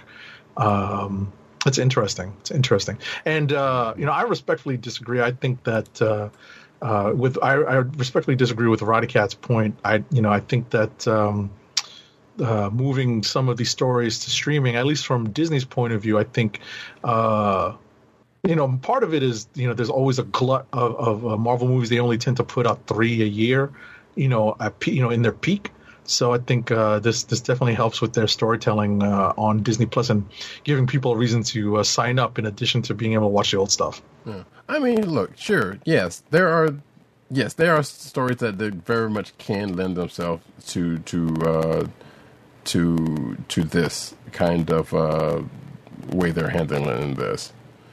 Some of which may or may not need to. Some would argue Loki may or may not need to, but also those fans, those people are probably fans of Loki and be like, no, this definitely needs to happen. And I'm not saying I'm one way or the other on that part, but yeah, it is. It's a thing that kind of comes up in this because I feel that you're right. They're definitely sheltering those movies, those kind of movies that they don't expect to see too much at the box office and putting them on HBO Max. That's almost obvious. Mm-hmm. But because there's no plan. There's no plan to it. It's like, you know what? These ones that we don't have faith in, that's our plan. We're going to put them on HBO Max. Right. But I kind of feel like that's kind of what Disney Plus is doing with some of these. So like, I know you said you don't agree, but and it may not be the case. Like it could be what you said, and they're just using this opportunity to kind of to build them out a little bit more. And if that is the case, that's great. But it also feels like nah, they don't want to. They don't even want to put them as a. They don't even want to make them into a movie, so to just shutter in them to shows like this. At least that was the initial. Let's say we're like Obi-Wan or stuff like that. That's kind of the initial thought about it from some places. But regardless, I'm happy to see him. Regardless of how that's the case, like whether we end up beginning the fact that like some of these just could have been movies or whatever the case may be, only time will tell. Disney Plus free trials returns for Xbox Game Pass Ultimate subscribers. So, hey, if you got an Xbox and you don't already have, if you have a Xbox Game Pass Ultimate, then you may or may not be able to take advantage of this. So, I think it is a free 30-day trial if you have to Disney Plus if you have Xbox Game Pass Ultimate, and at this point you probably should, whether you buy games a lot or don't, specifically if you don't. But that's neither here nor there, and that could also be consumed as subjective, but it's a pretty good value for what it is. So yes, existing Xbox Game Pass Ultimate subscribers may remember that until January it was possible to claim 30-day trial of Disney Plus, but now that offer has returned. And even if you took advantage of the trial last time, it is possible to do so again, just not using the same Disney Plus account, which that's not a surprise. Let's see. So yeah, you can go through it. I don't know how long it's going to last, but usually that's like they'll keep that up there for like a couple of months. So take advantage of that if you can, if you haven't already. Next up, so after months of speculation, Tom Hiddleston confirmed that Loki will not appear in Thor: Love and Thunder. He basically says they've explored as much as they can about these two brothers. Speaking of referring to Thor and Loki, which kind of makes sense. Like at the end of and at some point around Ragnarok, we kind of got to that point. Yeah, pretty much. Right, and then exactly, and then we get to Infinity War, and that's that. So right, or wait, was it Infinity War? Or was it Endgame? No, Infinity War. Okay, I don't know. I always confuse at the beginning of Infinity War. Remember, that's where he kills Loki. Right. So there you go. Next, when I say Thanos, huh? Yes. When I said he, I mean Thanos, and I swear to God, if I hear somebody else call him Thanos. It's Thanos! Wait, who's doing that? I'm just saying, there's people out there that say Thanos. Huh, weird. Tom Hiddleston shares the amusingly underwhelming Loki prop he stole from the set. So apparently he was on Jimmy Kimmel, Agent 70's favorite. What? Actually, I think it's Jimmy Fallon that you don't like, but that's beside the point. Oh, God! But, Tom Hiddleston appeared on Jimmy Kimmel Live to talk about his fondest Marvel memories, including the first time he met Chris Hemsworth. He says, my first thought was, oh, they cast the right actor. And the fact that he spent both his 30th and 40th birthdays on set playing the same character. I'm assuming they're talking about Hiddleston on that one. He also shared the souvenir he managed to pinch from the Loki set, but spoiler alert, it's not quite as impressive as the massive hammer Chris Hemsworth has in his house. Apparently, he stole a scarf. Loki comes down to visit Thor in the first movie, and he's wearing this scarf, says Hiddleston. After dashing off to fetch said scarf from somewhere off camera, that's all I got. There you go. So, if you have your Tom Hiddleston as Doctor Who dreams, you can go ahead and chalk that one up as another part of that. Next up. I mean, I'm surprised he didn't snatch something from this Loki set, this Loki show. Right, that's what it made it sound like, but no, apparently not. This was off of Thor, which I guess also. Well, actually, did that scarf show up in Loki in this episode? I think it might have. Maybe that's probably, Oh wait, because remember the part where they were the Avengers were taking him away in the elevator because they pretty much added to that scene. Mm-hmm. So I'm thinking maybe that scarf was there. Or it was the scarf that he had when he was taken out of the apple. I don't know. Regardless, I'm gonna go look. But in any event, the next story talks about how Kevin Feige discussed an abandoned Loki project. So before this current series, Loki almost took a trip to the 70s for a disco-fueled short. During a press conference for the premiere of Loki on Disney Plus. Kevin Feige, I love how these articles say Marvel Studios head. All I have to say is Kevin Feige talked about an idea for the trickster that never became a reality. There were ideas for a short film going back almost a decade for Loki in the 70s, like running a Studio 54 in the 70s. He thinks there was some concept art of him on a horse. Thankfully, thanks to Michael Waldron and Kate Herron, the show became infinitely more interesting than that, and the time periods are almost secondary to the story itself. That's cool. Yeah, I mean, they probably could have alluded to it in an upcoming episode or something, but they probably wouldn't. So, yeah, nice. Shang-Chi star Simu Liu debunks a major Marvel rumor. Simu Liu has debunked... So Liu spoke with NBC about the film and Asian representation and dispelled speculation that Fin Fang Foom would be making his MCU debut. The report reads, it also helps, Liu said, that some questionable elements from the source material, like the shape-shifting dragon, like being puzzlingly named Fin Fang Foom, does not make an appearance in the movie. And this article goes on to say that fans was theorizing that merchandise was teasing the fact that Fin Fang Foom was going to be, merchandise teased that there was including a dragon, and people instantly went to Fin Fang Foom, which is just so fun to say, really. Saying that more, basically, toys are giving people thoughts of what it was, and Simu Liu was like, nah, this is not the case. So there you go. Next up, so Guardians of the Galaxy director James Gunn has begun drawing storyboards for the franchise's next installment, and the world knows this because of a tweet regarding the shape of Rocket's face.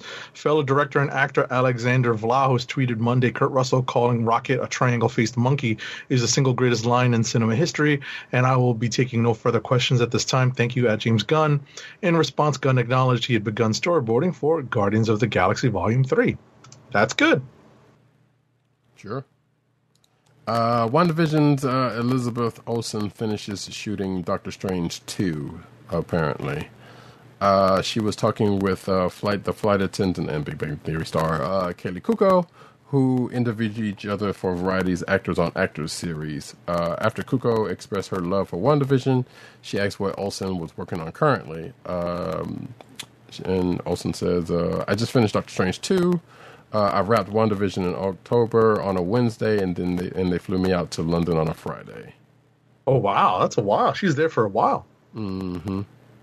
So, and then it kind of goes on to kind of repeat that, but also says, how she found out about Doctor Strange 2 during the course of, or at the end of WandaVision. So, there you go. Next. All right, I don't know if I want to read this because I stayed away from this story because I didn't want any more spoilers. So Black Widow actor Rachel Weisz confirmed her character's official name and occupation in a new interview with, again, Jimmy Kimmel. Weisz was more or less forced to confirm her character's full name after Kimmel introduced her on a new episode of Jimmy Kimmel Live as the actor portraying, quote, Melina Vostokov, unquote. I don't know if she was forced, but it sounded like she was pretty loose-lipped. And from what this article was saying, that they gave her a list of things to say and not to say, and that she promptly lost, and she ended up spoiling a couple of things. Jeez, man, where's the red dot? The red dot didn't light up on her chest or her forehead all of a sudden. Hey, it's Rachel Weisz. I don't think they're going to give her too much slack. But some news that Agent 70 pulled right before the show. We have a report, excuse me, saying that She-Hulk may have cast Jamila Jamil as a classic Marvel villain. So if you know Jamila Jamil from The Good Place, then you already know what she looks like. But she's reportedly has been cast as Titania. And apparently this is a report from the Illuminati. So again, take this with a grain of salt, the smallest grain of salt you could possibly do. But it was, I was about to say, but this was relayed to us by our very own @TimDog98 over at CBR. Well, yeah, but I mean, even with that, it's the main source, right? The main source of the story is from Illuminati. Exactly. So the site previously reported that a supporting role of Lucy was described as a Kardashian-esque social media influencer in her 30s with a dark side. This role is now being reported to be for Titania. So I wonder if we're going to get Crusher Creel in there. I doubt it, but regardless, that's that. Next up, so the Spider-Verse is expanding. Issa Rae has joined the voice cast of the upcoming sequel to 2018 Spider-Man Into the Spider-Verse in the role of Jessica Drew, also known as Spider-Woman, per The Hollywood Reporter. Rae's attachment to the Spider-Verse sequel marks the first official new addition to the production's voice cast. Shamik Moore and Haley Steinfeld have both been confirmed to reprise their roles of Miles Morales and Spider-Gwen, respectively. The sequel is slated to hit theaters on October 7th, 2022. Hey. I have a friend that was in the chat for a second who had not seen Spider-Verse, and I'm kind of looking forward to watching that with them if they actually wanted to do that, but I don't know. I don't know. Like, I'm down for it. I love Issa Rae. Jessica Drew, of course, is a very likely choice to have been in the second movie. Surprised she wasn't in the first, actually. But we also had Spider-Gwen, so that makes also some sense in a way. I was about to say, they had so many of the Spider-Verse characters. Yeah. I was about to say, Spider-Woman doesn't necessarily play the biggest role in the original Spider-Verse. Not that they were really basing it on that. Right, and that's the other thing I was going to actually mention. So, yeah. It makes double sense on that. Also, while Jessica's kind of initial background is British, they have never really played that up in any kind of sense anywhere, with the exception of the comics. Not at all. And that's only loosely. Exactly. So it is what it is on that. Like, hey, I think I'm fine with this. That's all I'm saying. Next up. Fine. Yeah. It's fine. Next up. Spectacular. Actually, you should have had this one. Spectacular Spider-Man voice actor is hoping for a Spider-Verse 2 role. Because if you've known anything about anything on the show, Agent 70 is the Spectacular Spider-Man fan amongst us. Absolutely, it's a good show. Yeah. I mean, I've enjoyed what I've watched of it, but like I said, I can't sit here and say that I'm as big a fan, and I've not finished it also, as big a fan of it as but I think this dude has done other stuff. Regardless, another animated Spider-Man has been thrown his hat into the ring for an appearance in Spider-Man Into the Spider-Verse 2.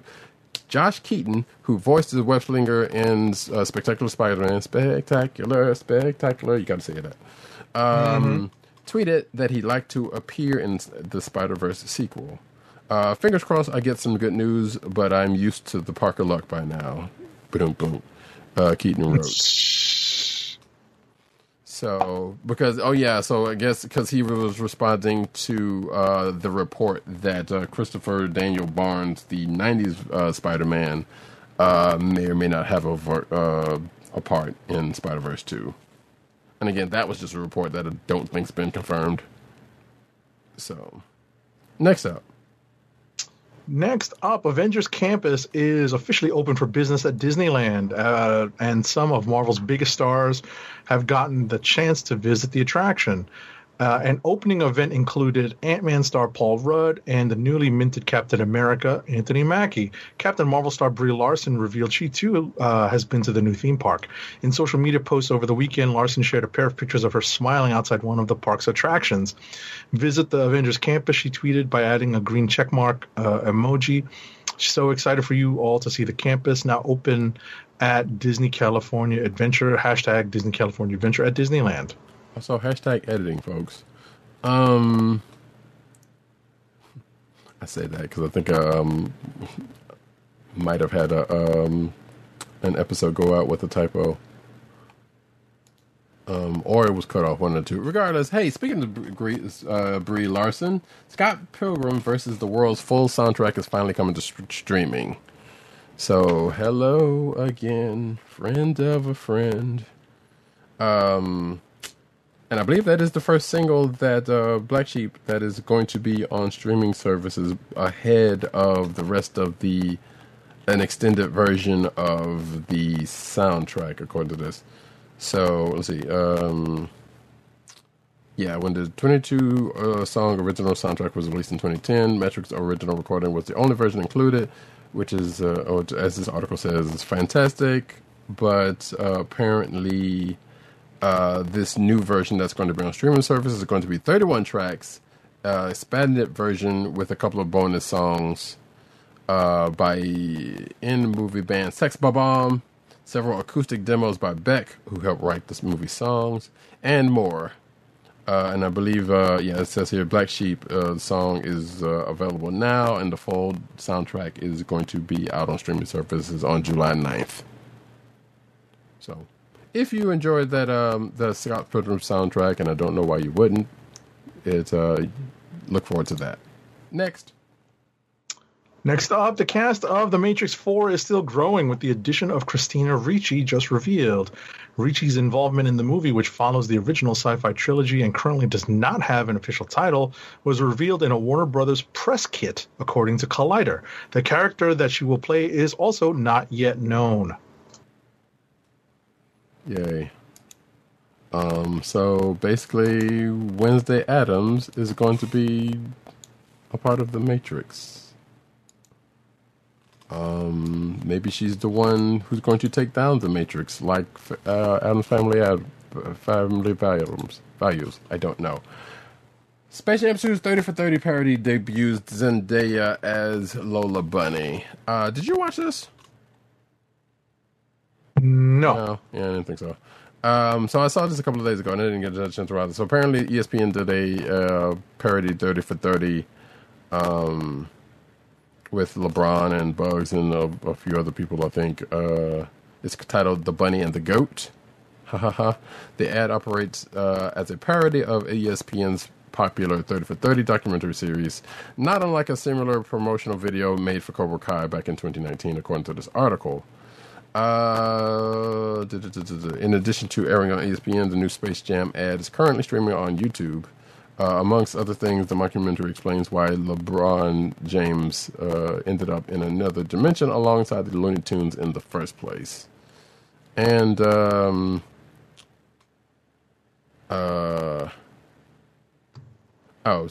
Zendaya part about this, I guess her Lola Bunny character comes in and says, "It's so cute to watch them bicker when everyone knows this is Lola's team." So, yeah, it makes it sound like LeBron had to save us. We're the best teammates he's ever had, and this is other things that Lola Bunny has said during the course of that thing. So, yeah, you check that out if you're so interested. Next up, Uh-oh. Excuse me. To celebrate Ghostbusters Day and the anniversary of the film's release, director Ivan Reitman and star Bill Murray posted a short message on social media. The greeting was shared on the take this one for a second. Yeah, please. I'll do that. Sure. Yeah, the greeting was shared on the official Ghostbusters Twitter account. Ghostbusters Day? Is this a national thing? What does it mean, Ghostbusters Day? Murray asks. Declared by the president, I think. Reitman jokingly responds. And you can see the tweet of that video in the article.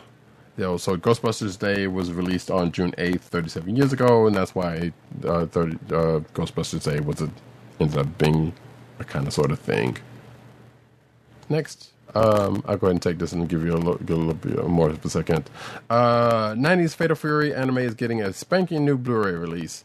So two classic TV specials based on Instant K's legendary fighting franchise will be getting a long overdue remaster, courtesy of publisher Discotek Media.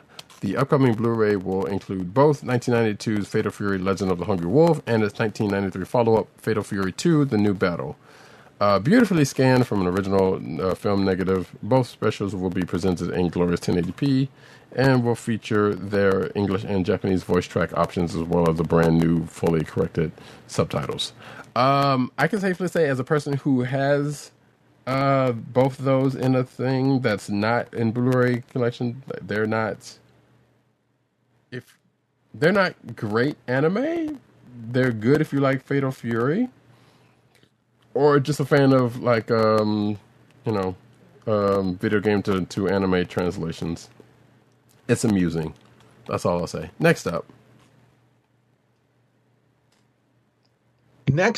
It Actor. I almost read that as IT. Mm-hmm.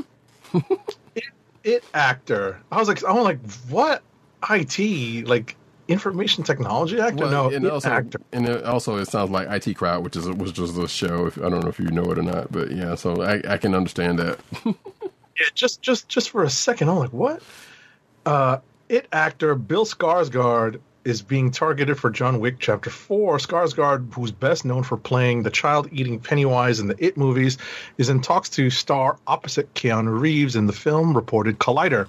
It's speculated, though not confirmed, the actor could be up to play the movie's villain, given his history of portraying literal monsters on the big screen. Okay. Is he one of those Skarsgårds? I have no idea. Yeah. To the Googles. All right. While you're looking that up, some sad news. Clarence Williams III, this is not necessarily comic book related, but nevertheless. Clarence Williams III, Link from the Mod Squad, as most of us know him, if you're of a certain vintage, has passed at the age of 81. Clarence Williams III, who was a Black Power icon in the 60s and 70s, as Link Hayes on the Mod Squad, has died in Los Angeles on June 4th of colon cancer, according to his manager. You may or may not know Clarence Williams III in other roles, such as Purple Rain, 52 Pickup, Reindeer Games, and Tales from the Hood, most notably to some folks. And Purple Rain, like I already said. He was also in Sugar Hill, and he played Jelly Roll Morton in The Legend of 1900. Oh, right. He was also in I'm Gonna Get You, Sucker, and Half Baked. I'm gonna get you, sucker. Which I kind of want to watch again because I feel like I'm glad I'm back here because me and the same as the other friend that I mentioned earlier was gonna rewatch that at some point. I went to see that in the movie theater. I think I did too. I went to see that in the movie. That was like a mid '90s thing, wasn't it? Or it was like a summer '93, summer '94, something like that. Something. Well, because I remember I went to see it with, and that tracks. It says 88. 95? No, I'm gonna get you. It says on the article. It says 88. Wait! I'm thinking of the wrong movie. Oh, you think I'm thinking of Ivory Wayans. Oh, Don't Drink Your Juice in the Hood. No. Because that would be the one that would have come out in the 90s. A bit different. I'm of a different. No. Now I'm going to use a different Google search while I recount everybody. While I recount to everybody what I came up with. Bill Skarsgård is in fact one of those Skarsgårds, as Roddy Cat put it. He is the son of actor Stellan Skarsgård. Oh, okay. And is a sibling of Alexander Skarsgård, Gustav Skarsgård, Walter Skarsgård, who are all actors. Right. A bunch of brothers and sisters from a later marriage between Stellan Skarsgård and wow. Right, and Stellan was in. Stellan is from Avengers and Thor. Exactly. I was about to say that's I couldn't remember his character's name. Whatchamacallit? Doctor Eric something. Eric Selvig. Selvig. Yeah. There you go. Eric Selvig. Now I'm annoyed that I am misremembering this Keenan Ivory Wayans movie. Well, actually, this next one is you anyway. Oh, no. He was in. Wait. Sorry, no. It was the sequel, I think, to I'm Gonna Get You, Sucker. There was a Low Down Dirty Shame. That wasn't a sequel, but yes. Okay, sure. I got you. Wasn't Shame? It was Keenan Ivory Wayans. It had nothing to do with I'm Gonna Get You, Sucker. But he was playing a different detective, basically. Oh, okay. Yeah. Okay. That I remember. I couldn't remember if it was a continuation of the characters in there. Nah, it was kind of it was still him trying to be like a Shaft type, or more like an Action Jackson type, actually, in Low Down Dirty Shame. Whereas I'm Gonna Get You, Sucker was kind of him doing a Shaft type thing, sort of. Gotcha. I went to see a Low Down Dirty Shame in the theaters. I'm fairly certain I did too, actually. So I think I saw both of those in the movie theaters. Now that I think about it. So no, I don't think I saw I'm Gonna Get You, Sucker in the theater. I definitely saw that on television. Yeah, I'm fairly certain I did, and I definitely know I saw Low Down Dirty Shame because I think I went with like family. At any rate, this one's all right. I got the last story. Mm-hmm. Netflix has announced that the long-awaited live-action adaptation of Cowboy Bebop will premiere this fall. The science fiction, noir, and western-infused bounty hunting series will also feature new music from the anime's original composer Yoko Kanno. There was unfortunately no trailer available alongside Netflix's announcement, but it did reintroduce a few of the cast members who already seem to be fitting into their roles quite well, specifically John Cho as Spike Spiegel, Mustafa Shakir as Jet Black, and Daniela Pineda as Faye Valentine. I guess I'm going to have to bump my Cowboy Bebop watch up a little bit so that I can watch this before the live adaptation comes out in the fall. You still got a while, but yes, I think you should. Yeah, I mean, I'm almost done with Jujutsu Kaisen, so I'm gonna reshuffle my list. Right. Oh wait, did you finish Jujutsu Kaisen or no? No. I just said I'm almost finished with Jujutsu Kaisen. I wrapped Demon Slayer already, right. So I am working on Jujutsu Kaisen, and after that, like I said, reshuffling my list. Mm-hmm. Yeah, I just finished Jujutsu Kaisen, and I'm probably going to go the opposite way and go back and do. I'm going to the opposite way of you and go back and do Demon Slayer before I hit Dragon Ball. You watched Demon Slayer, or you haven't? I have not. I haven't watched any of it. Oh, okay. Oh, yeah, it's only one season, so it's not so bad. Yeah. Well, before you go back to watch Super, right? Yeah, there's a lot of Super, so I don't blame you. And I just realized where I was in Super, like I told you behind the scenes. But yeah, it's so yeah. Yeah, there's a lot more. Yeah. Yep. All right. So now we're going to transition over into the comic book news. Transition. So I'm like a little behind the scenes. I'm actually been working on either sourcing or trying to do some transitions. Haven't been working out well, but it's a work in progress. Might have to outsource it. We don't know. Regardless, the MCU's strongest metal is not adamantium or vibranium, apparently, according to this article, which is crucial. So for years, there's been a debate within the Marvel fandom about which unbreakable metal is stronger, adamantium or vibranium. I feel like we can safely say it's I was about to say adamantium is stronger. exactly. I was like, I'm not sure. Like vibranium is pretty tough, but it still has its limits. And since adamantium, if I'm not mistaken, is made from vibranium. Well, no, it's not. But I thought it was. Adamantium is an alloy that was concocted because they were trying to recreate the steel vibranium alloy that made up Captain America's shield. Right. That was like the final retcon that they did. So, because remember, a lot of people were writing that Cap shield was a combination of adamantium or vibranium, Right. but adamantium comes after the metallurgical accident that produces Captain America's shield. Okay, yeah, because I've always thought it was like no, there was some vibranium in that mix, and which is so, and yeah, maybe they did do, well, they probably did do the thing. I don't remember. Comic history is weird. Right. See, it all depends on where you were and how much reading you were doing. When I want to say Kurt Busiek finally settled it. Mm-hmm. In the mid to late 90s. So okay, well there is that then, because yeah, as you know, I kind of backed off on reading a lot during the 90s. So exactly. So if you stepped away from comics like mid 90s, early 2000s, then I think that's when Busiek kind of settled that particular retcon. So all right. Well, going into this though, it doesn't matter because there's already, according to this article, there's already a metal that exists in films and comics that is mightier than both. Dargonite. I've rarely ever heard of Dargonite, and I feel like there's been a recent mention of it, and that's probably why this article is there. But if you've never heard of Dargonite, you're not alone. This rarely mentioned metal is less widely used than its two more popular cousins, but is already proved in the mainstream comics to be stronger than adamantium, and it may have already made its presence felt in the MCU. It goes on to the back history of Dargonite, including going back to an OG Guardians of the Galaxy story, and we're talking the Guardians of the Galaxy 3000 crew, and not the crew that most folks know now. Let's see. It says Dargonite is able to pierce adamantium, but little else is known by it.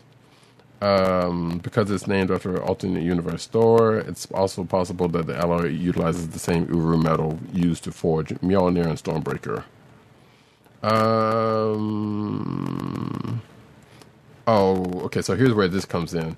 It's possible that Dargonite may have. So this is a speculation piece.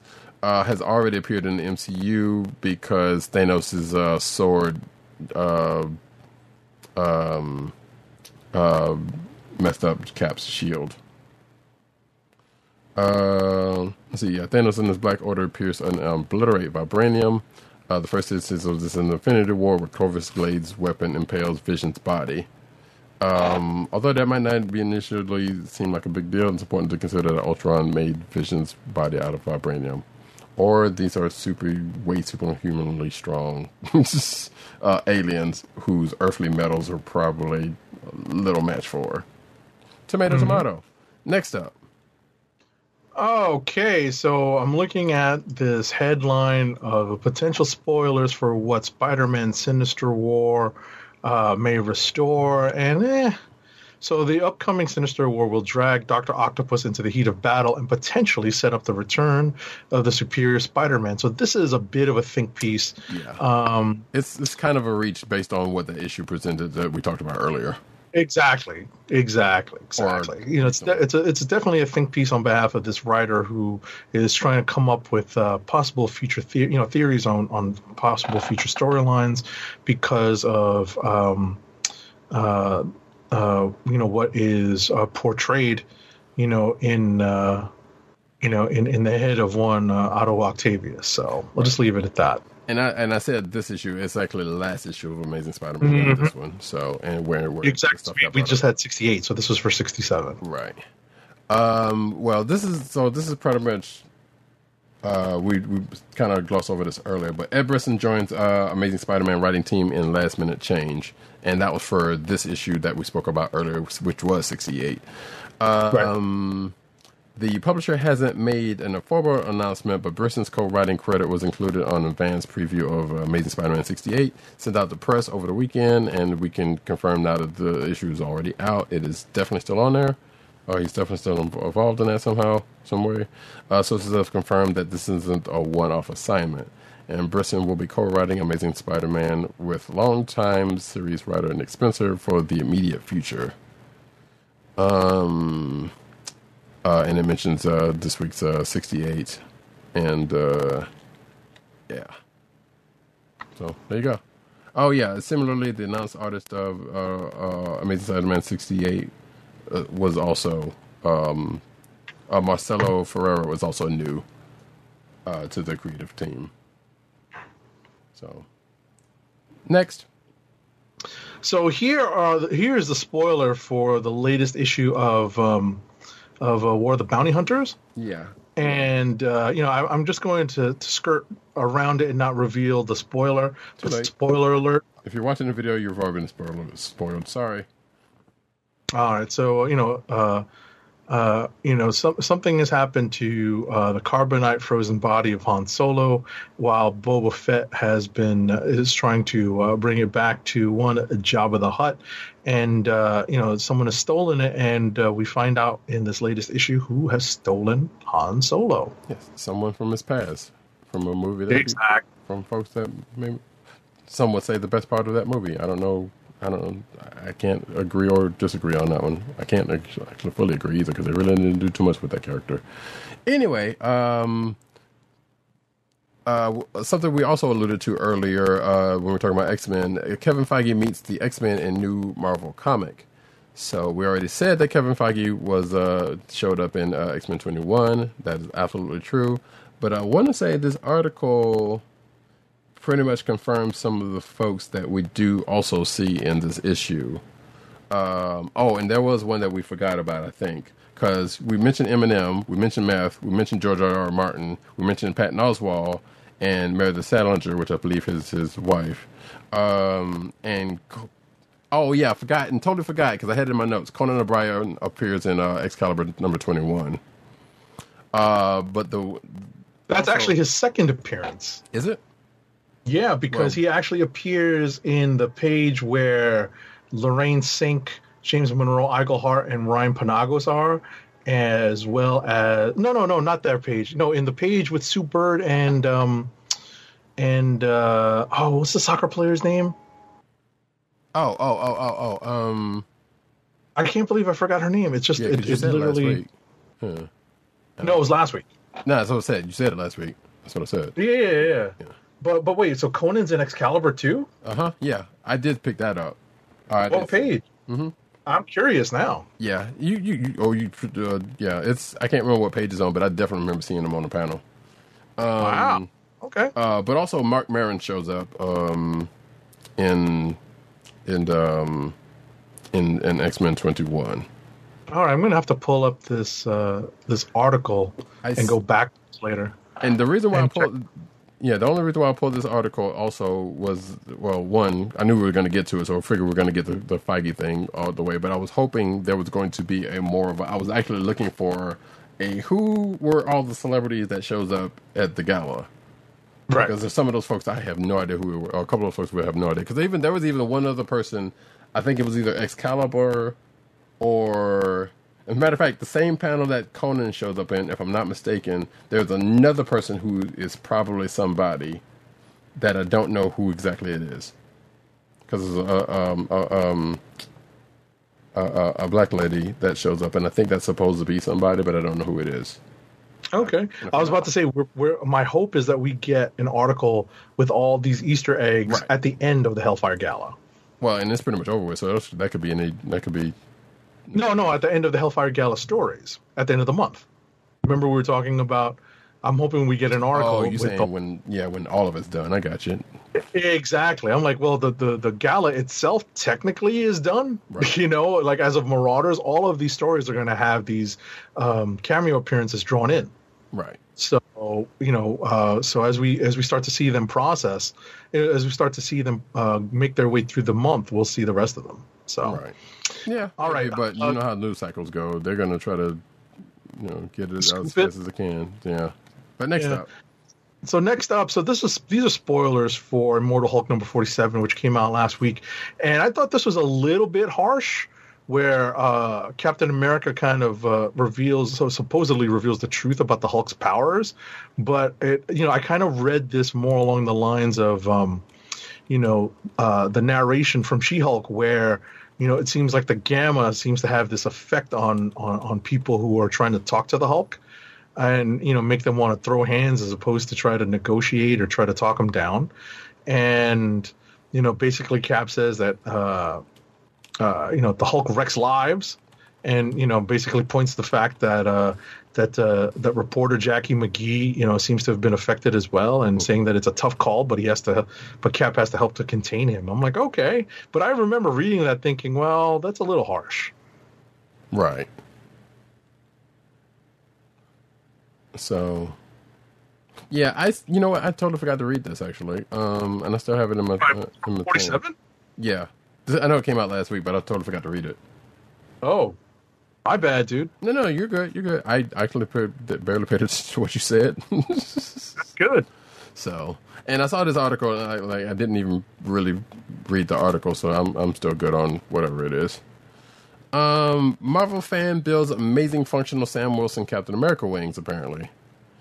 Let's see. Greg Enriquez recently shared a TikTok showing off his homemade Captain America wings and shield. Set to the Avengers theme, the clip shows him extend the wings and detach the shield. Yeah, that's right. Check it out below, which I'm going to click. Sorry about that, folks. That's loud. So yeah, you can kind of see that there from that clip, but you can also check it out in the show notes. That's actually Functioning in the sense that they expand, but not flood and fly. of course. Well, and it's not also it's I would imagine it's probably still a work in progress because it's still not like a 1-to-1 to it. But they function. They extend. He's about to pull the shield from the back of it. So it is functional in that sense, as you said. In a limited sense, yeah. I mean, it's good for cosplay purposes. That is the that is the functionality. All right, next up, Hasbro launched a new Marvel Legends 5-pack that includes everyone's favorite pint-sized X-Men character, Wolverine, and 4 of the character's biggest rivals. The 5-pack includes Wolverine, Marvel's Omega Red in a repaint, Marvel's Cyber, which is new, Marvel's Callisto, which is also new, and Jason Wingard of the Hellfire Club. I'm probably going to end up getting this. I didn't pre-order it yet. Can't get it on Amazon. So I'll see, how that goes the closer we get to its actual release. But I still have need of an Omega Red. And it's old school. And it'd be nice to get a Callisto. Yeah. So.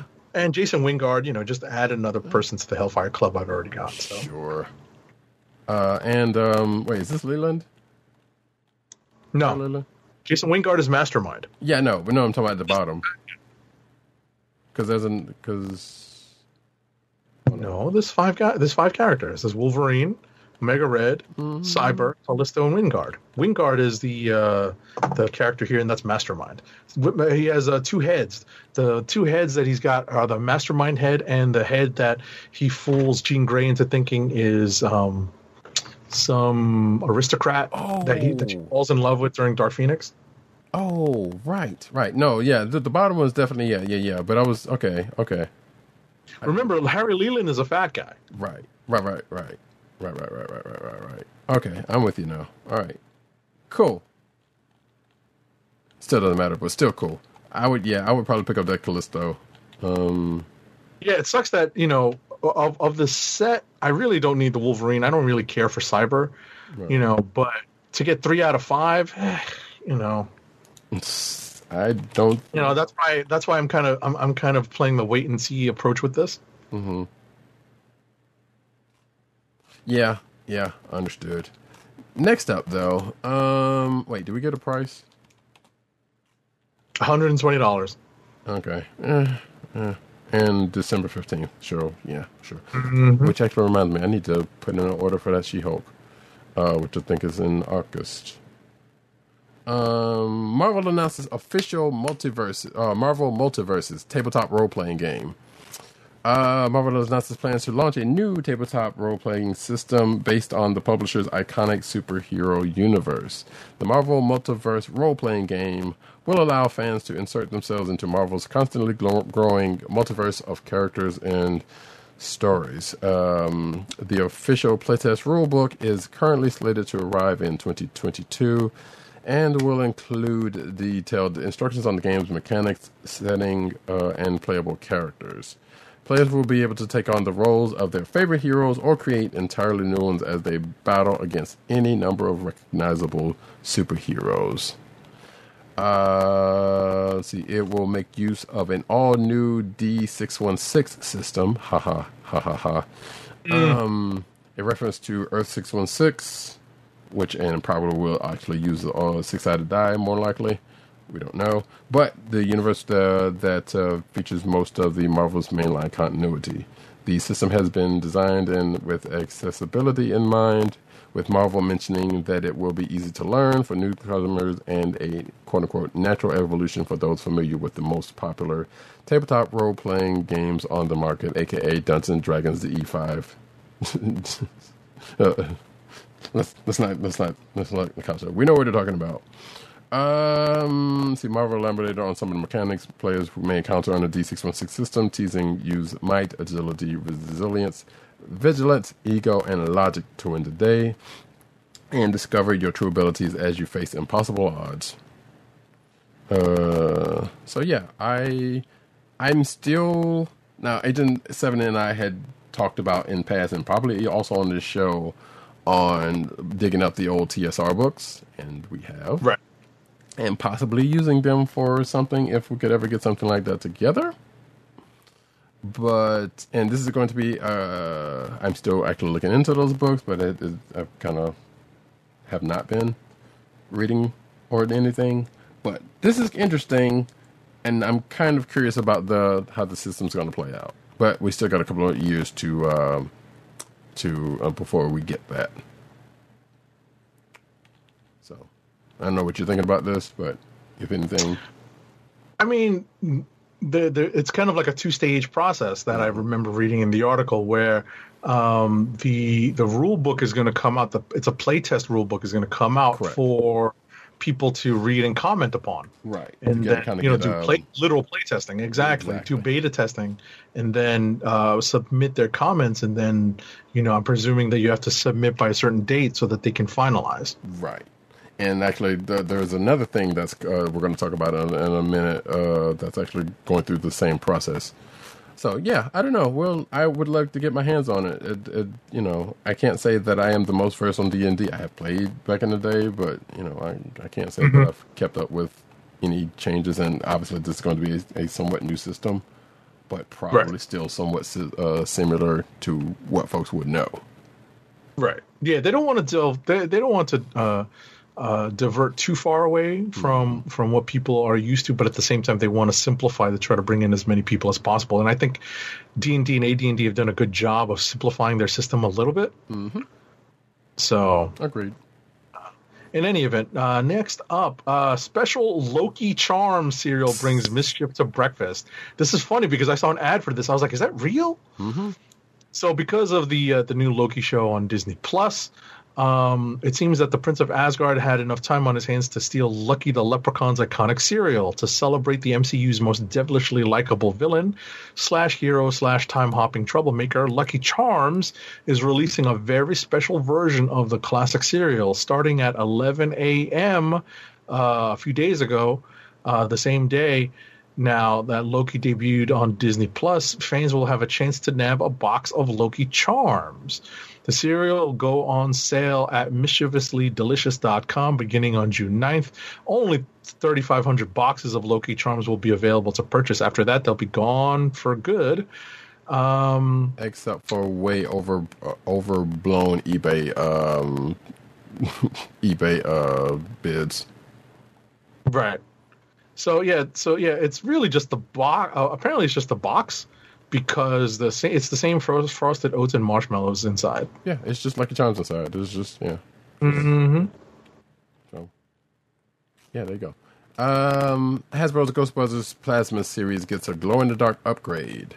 So June 8th was Ghostbusters Day, and to celebrate, Hasbro gave its one of its fan favorite toy lines an upgrade. Excuse me. The Ghostbusters Plasma series glow-in-the-dark figures line includes Peter Venkman, Ray Stantz, Egon Spengler, and Winston Zeddemore, all of whom now feature green ectoplasm accents that glow in the dark, along with beams from their proton pack. And if you're watching the video, you can see the figures and them glowing in or simulated glow in the darkness in the show notes. He slimed me. Let's see. It's going to go on. Let's see. It'll be available for pre-order. So it was available for pre-order starting on June 8th, and I would imagine still is out there somewhere. So check your favorite retailers and Hasbro Pulse for those if you're so inclined. Next up, Super 7 reveals Silverhawks Ultimates Figures Series 1. I love Silverhawks. That was pretty cool. Yeah. So Super 7 has done Masters of the Universe and Thundercats, and they won't rest until they've revived every major 80s toy line for collectors, apparently.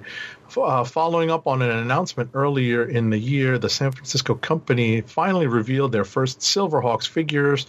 The 7-inch scale Ultimates will be compatible in size with Masters of the Universe Classics and similar lines, and include one oversized figure. So the oversized figure is Monstar. And that's going to go at it's 11 inches tall, and it goes for $85. The other three figures in the set, Buzzsaw, Quicksilver, and Steelheart, go for the now standard Super 7 price of $55. These appear to be entirely original sculpts, and nothing seems to be reused from like Masters of the Universe stuff. So apparently, the primary appeal of the classic Silverhawks figures was their chrome metallic deco and pop open wings. I remember those are cool. I never got my hands on them. Yeah, Neither feature proved quite possible for this scale, for this version and level of articulation, but the paint will be shiny and arms pop off to interchange with fixed elbow wing arms. They won't come out the same as Gen X kids remember, but may perhaps improve in other areas. Silverhawks figures have begun pre-orders as of June 10th for delivery next year. It's tough. I love Silverhawks. I don't know if I love them $55 worth. Yeah. You know? Yeah. And does it come with the jet? I mean, the ship. No. Yeah. Not right now. These are big figures. This is 7-inch. This is like the current DC action figure line. Mm-hmm. But also, these are bigger than Marvel Legends. Right. But also, Tally ho! Wings of silver, birds of steel. Silverhawks. there we go. Just had to get that. There is. I was about to say there is a Tallyhawk that comes with the main character. Oh, the leader. Yeah, that makes sense. Yeah. That makes sense. Yeah, Quicksilver. Mm-hmm. Not to be confused with. But yeah, next up, Suicide Squad comes to life thanks to McFarlane Toys. So McFarlane Toys is releasing 5 new figures based on the Suicide Squad, the movie, that is. Todd McFarlane shared a first look of the figures on Twitter ahead of August 6th release of the Suicide Squad film. The figures include Margot Robbie's Harley Quinn, Idris Elba's Bloodsport, John Cena's Peacemaker, David Dastmalchian's Polka Dot Man, and King Shark, voiced by Sylvester Stallone. According to McFarlane, pre-orders for the figures will become available before the release of the film. When are they going to do a Danny the Street movie? That's what I want to know. Anyway, next up. Next up, DC Comics has released the cover art for Action Comics 1034, which emphasizes Mongols' control over Superman's supposed new Kryptonian ally.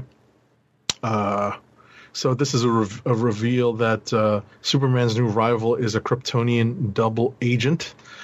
The Kryptonian refugee has been given a name in the new solicitation for this issue, her name being Tao La. Okay, so she's vaguely Asian. Okay, yeah, so good luck with that over at anyone reading Action Comics. Yeah, I guess she must be mixed, I guess. I don't know. I have not been reading it, but yeah, like Agent 7 said, good luck to those folks.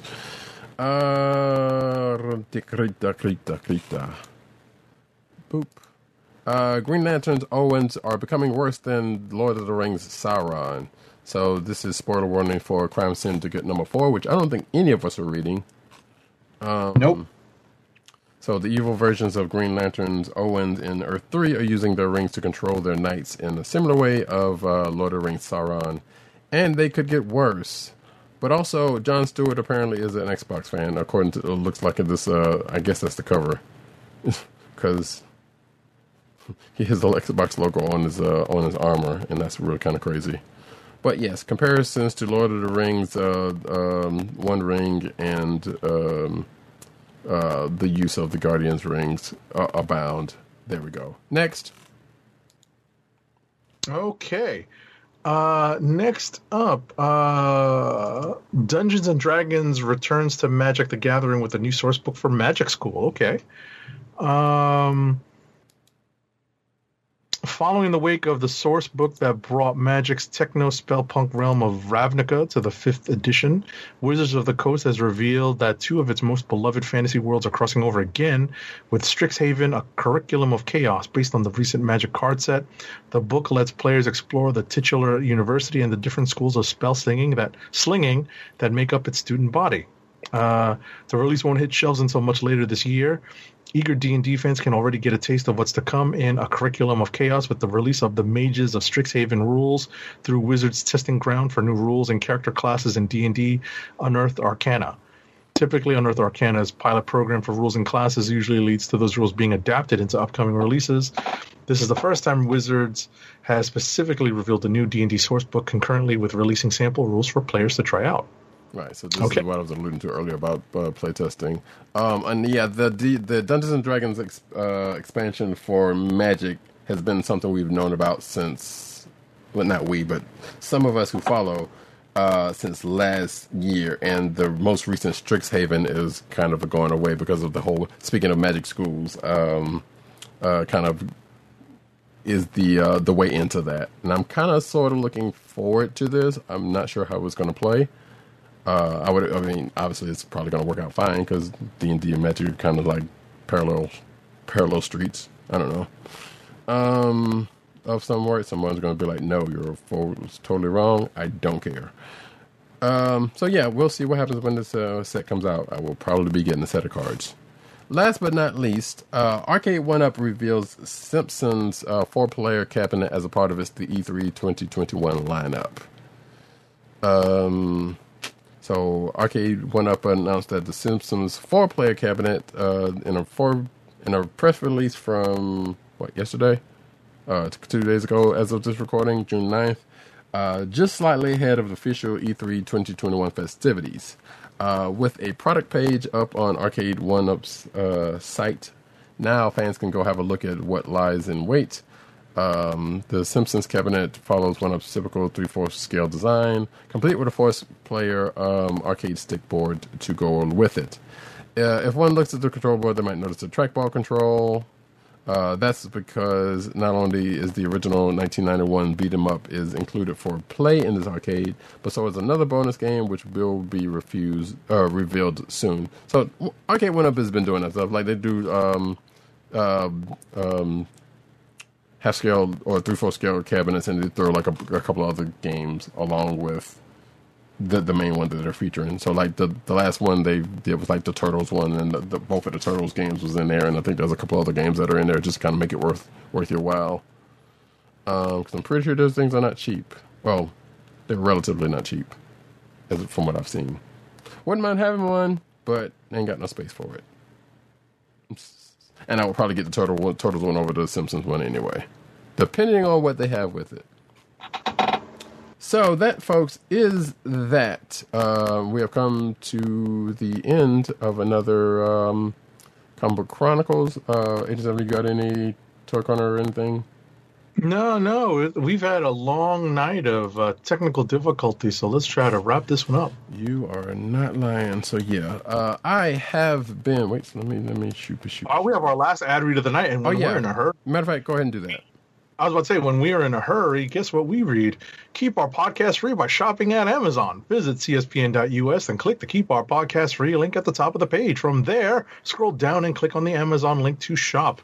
Purchase items from Amazon as you normally would, whether it's books, music, electronics, jewelry, apparel, or Marvel Legends. For every purchase made on Amazon through our link, Amazon sends the CSPN a payment that helps us keep the Comic Book Chronicles podcast free for our listeners at no extra cost to you. Amazon.com through CSPN.us. Do it today. Shout out to my homegirl Sarayu in the chat who just popped in. Yeah, we're leaving for the night because it's been a long night and we've had issues.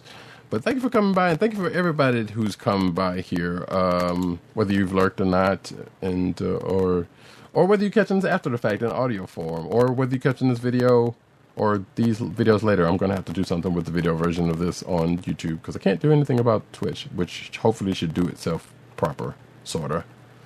But you'll still have all of me being frustrated with OBS about it.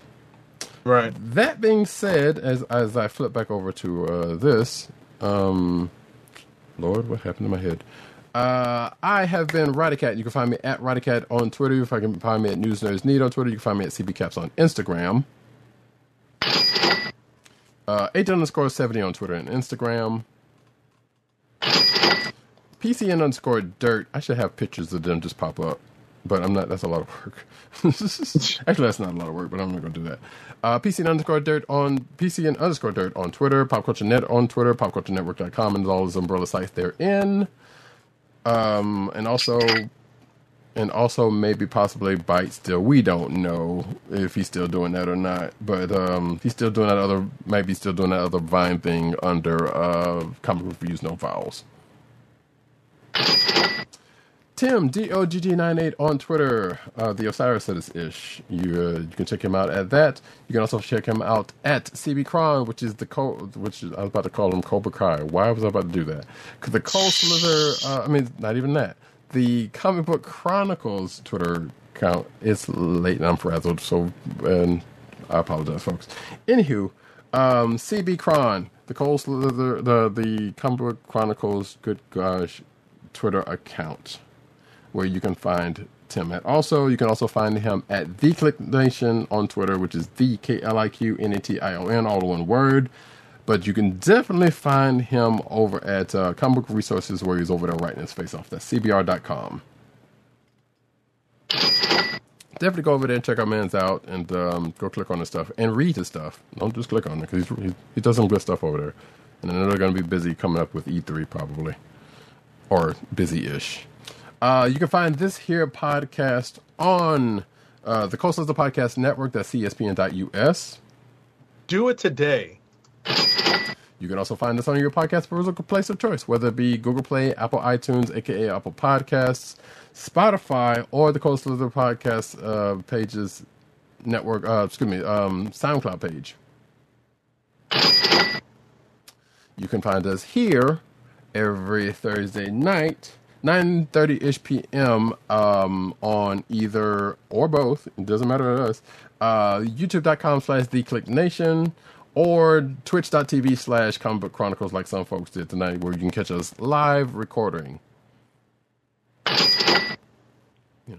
We're trying to get up to 50 on the Twitch, and I'm on the Twitch page. So if y'all could help us out by giving us a follow, we would appreciate it.